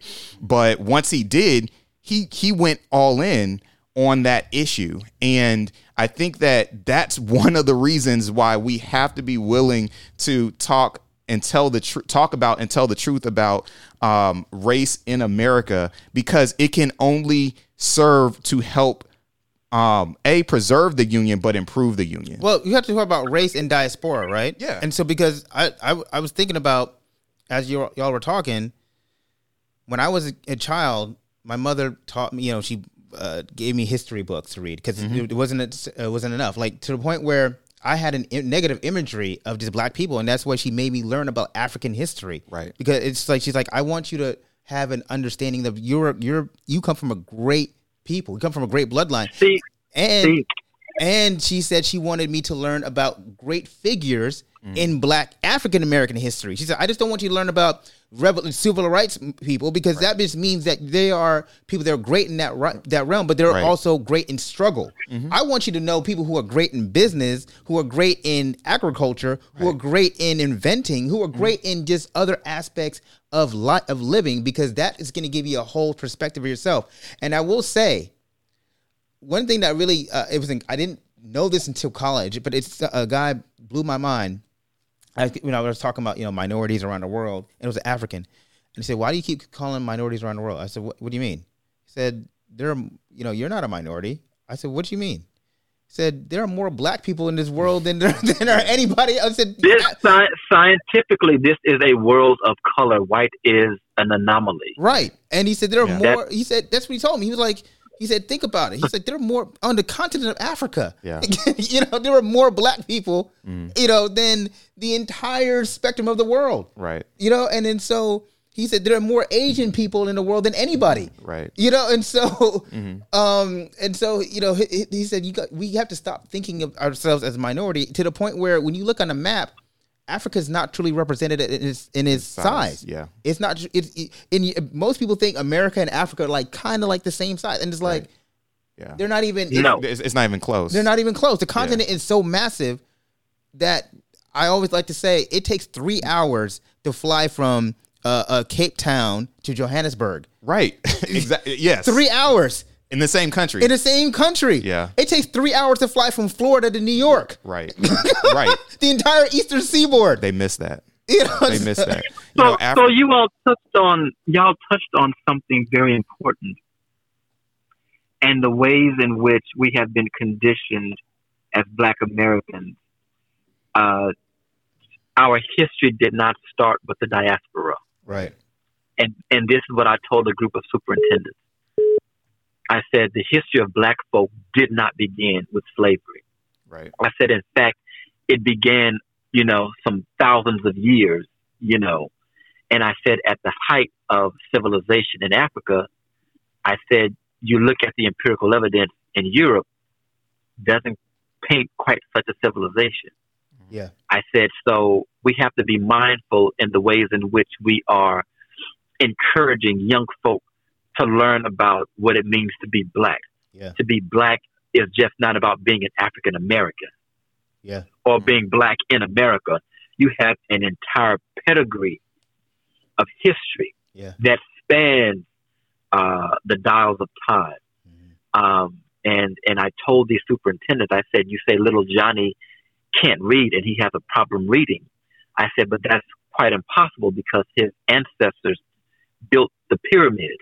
They built structures of scientific feat that we cannot figure out today. Right. I said that is a historical pedigree.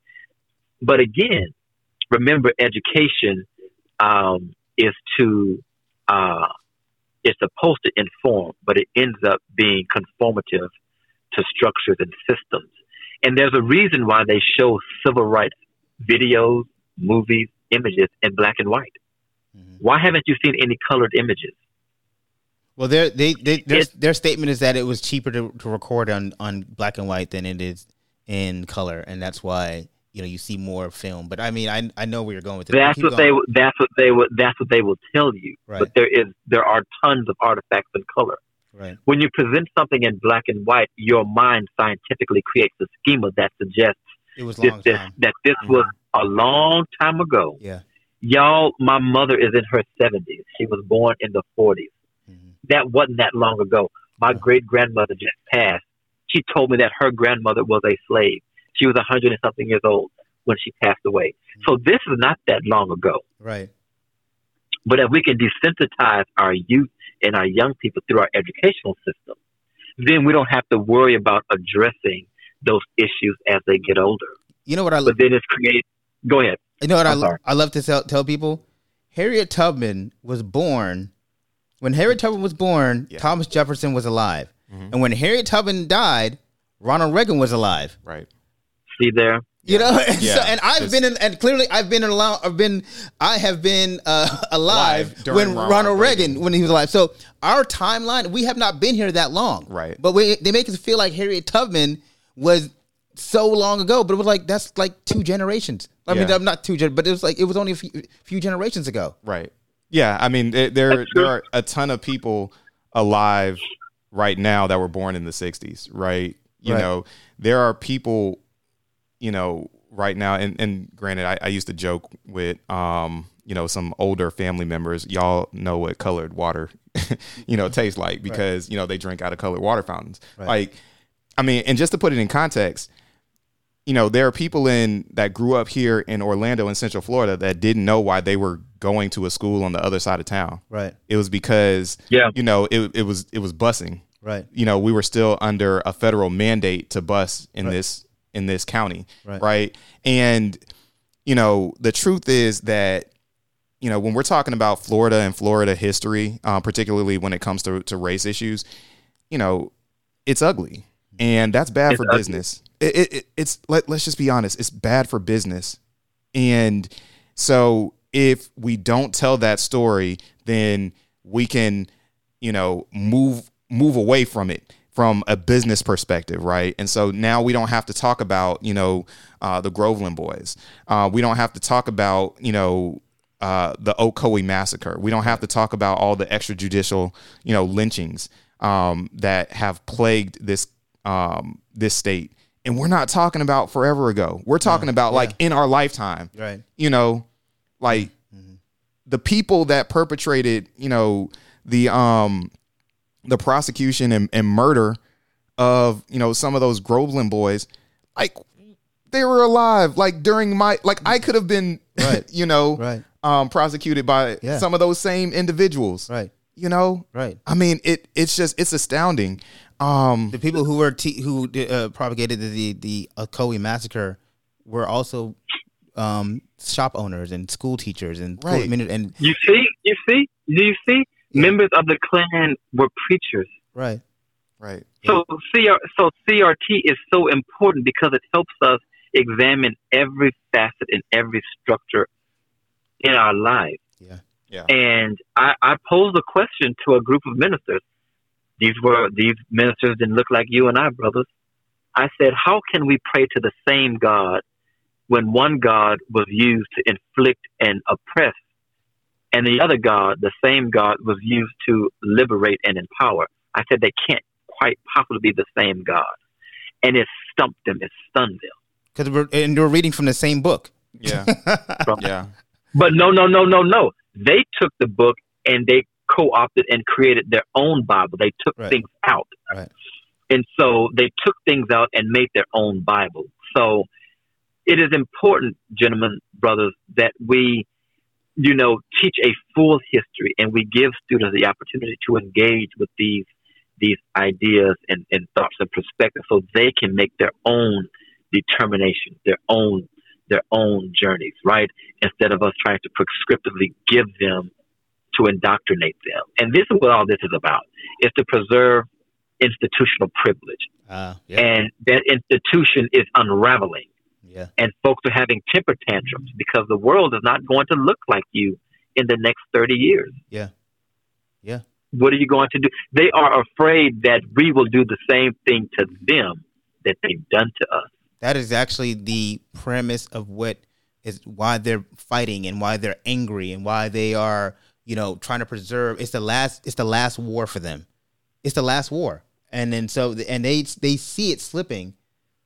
But you know what? At the end of the day, even if when they become quote unquote the minority, what they don't understand is that if we wanted to hurt people culturally, we could have done it a long time ago. But that's not inherent with that. Even though they want to put that black people are more dangerous or they tend to be a little bit more reckless, or we tend to be more adhered to crime. If that was the case, it would have been bloody you would have had 100-year bloody war in this country. But no, we are compassionate. We are loving. We are gifted by God's divine to the point where we have a grace within us that extends to you, even when you don't show us the same thing. That's right. That's right. That is true.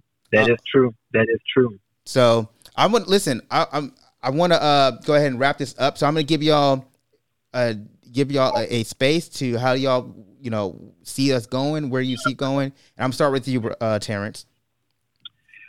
As an educator, I started off as a high school teacher. Very young. I was 19 when I started teaching high school. I graduated college when I was 19. And I found my way in college. And I went back to graduate school. And the whole quest of humans is to understand the world around them. And it is important that we provide a high quality education across the spectrum for everyone. But that education is to help empower us beyond our human capabilities to make things better. And critical race theory is not a negative, it's a positive. And it helps us examine the ways in which we can make things better for everyone. It's just not for a certain group of people. But we have to be willing and open-minded to release the structures that confine the way we think and the way we live to create a reality and an experience where we can engage in those conversations. And until we get to that point to where we're ready and able to challenge our assumptions, challenge what's near and dear to us, challenge our biases, we're going to keep having the new buzzword, the new flavor of the month. Now it's critical race theory. It's going to be something else next year. It's going to be something after that. We're always going to be chasing this rabbit until we attack the structures that create this hysteria. And until people are willing to fight that good fight, we're going to keep having these types of podcasts. But I want to encourage everyone to keep having that fight. If you see a good fight, get into it. Use your tools. Use what you have at your disposal. Mine is tech and education. I work at a university where we're trying to advance high-quality academics at a collegiate level for folks to engage in a globalized society. Your gentlemen, y'all are from the legal perspective.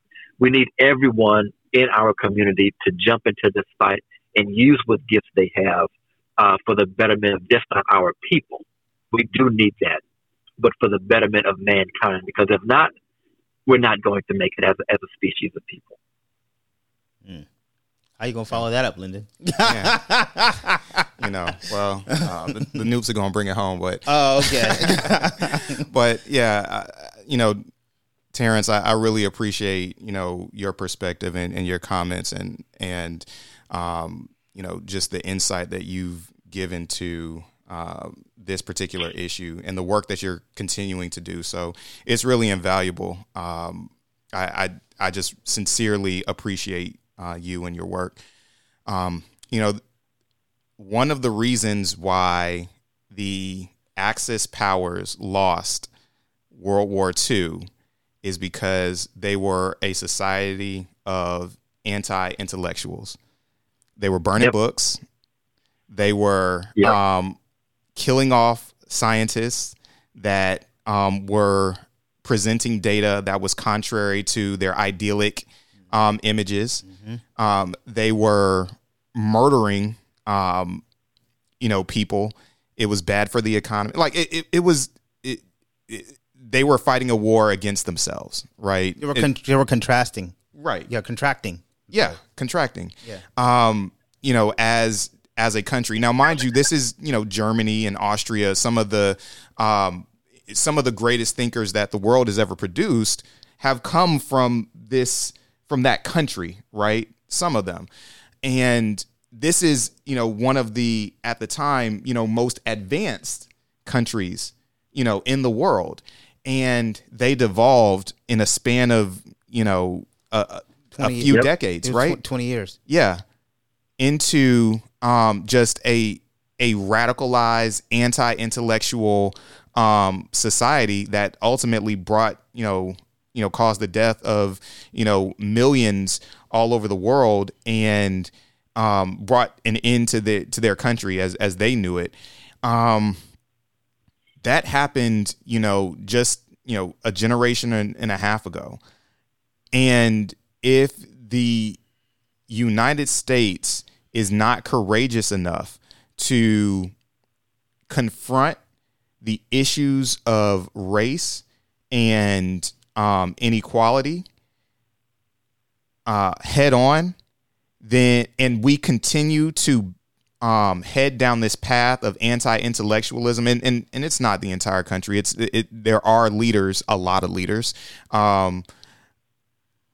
that are continuing to peddle these lies. Then, we run.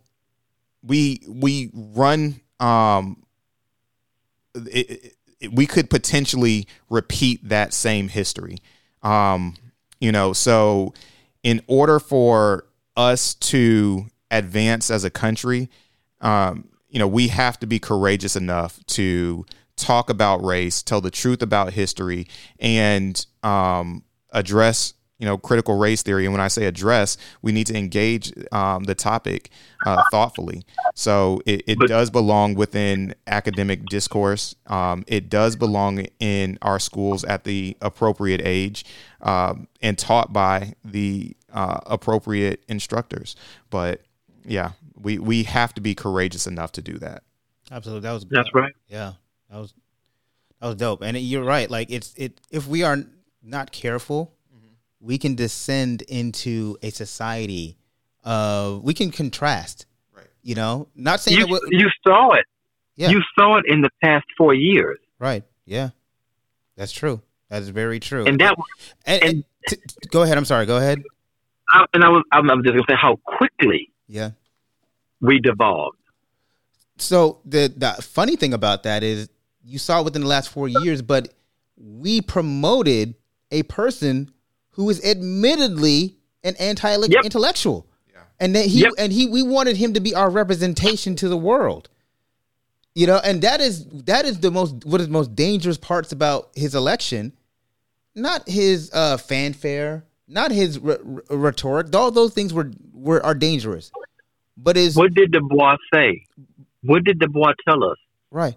Either America will eradicate ignorance, or ignorance will destroy America. Right. And we said we want ignorance to be our representation. And he appointed more people like him around him. Right. It's funny. Right. And so, Lyndon, unlike you said you're going to take it home. It's actually my show, and so the bros are going to take this on. So, I'm going to say this: the conservative argument that racism only exists when people are criticizing non-white conservatives or defending racism is a load of trash. America is, they like to say, is not America. America is not a racist country, but if we teach America about its racist ideals or racist history, then we bring up the ugly spectrums of race. That's a hell of an argument, but it's not true. The political answer to America being a racist country, or whether or not we cannot peel back the layers of race in society because we're afraid of mythology or dethroning our mythology, is an ideal of protectionism of white identity politics. Yep. It's wild to me that folks get up in arms about their kids being taught critical race theory. Meanwhile, black parents have had to deal with lies and half-truths and blatant omissions of our own history that were taught to our children since our community has been allowed to get educated with the inception of the 13th, 14th, and 15th Amendment. Allowed. I do air quotes. Because we weren't allowed to read. We weren't really allowed to vote. We weren't allowed to live until we had to fight for the equality of those things. Because yes, it might have been in the law that we had the privilege of it, but being allowed to do something is totally different. And if you understand history and context and law, you understand those two different things can have a diverting road. You have a privilege to go ahead and be rich in America. Everybody has a right to be rich, but you're not allowed to because that's not the way society's constructed. Only a certain amount of people can be successful. But you do have the privilege to do it because we are a free economic state. Yes, our kids need to learn about history, but they also need to learn about oppression. They have to learn about economics. They need to learn about the context of how this country is built. And when you do that, not only will the individual have a whole sense of themselves, but we'll have a whole sense of our country and we'll become better for it. And that is what we need to do. And that is what we need to push. So I thank everybody for listening to this podcast. It was a long one, but it's actually something I thought it was an important podcast. And I wanted to give it the room to run. And I want to say thank you to my frat, Dr. Kidd. And I want to say thank you to my good friend, Mr. Carter. Listen, because it was all three of us and we were actually trying to hopefully give you out some like straightening on how the things kind of, view critical race theory. I kind of want to give a shout out to some three brothers that actually dropped the album. That it's a hell of an album, by the way. And, and they give us a theme of how I feel like this podcast went, straightening it out. So straightening, yeah, straightening, yeah. Don't not get straightening but straightening. Don't not get straightening but straightening. Don't not get straightening but straightening. You don't get shit straight, you don't straighten it.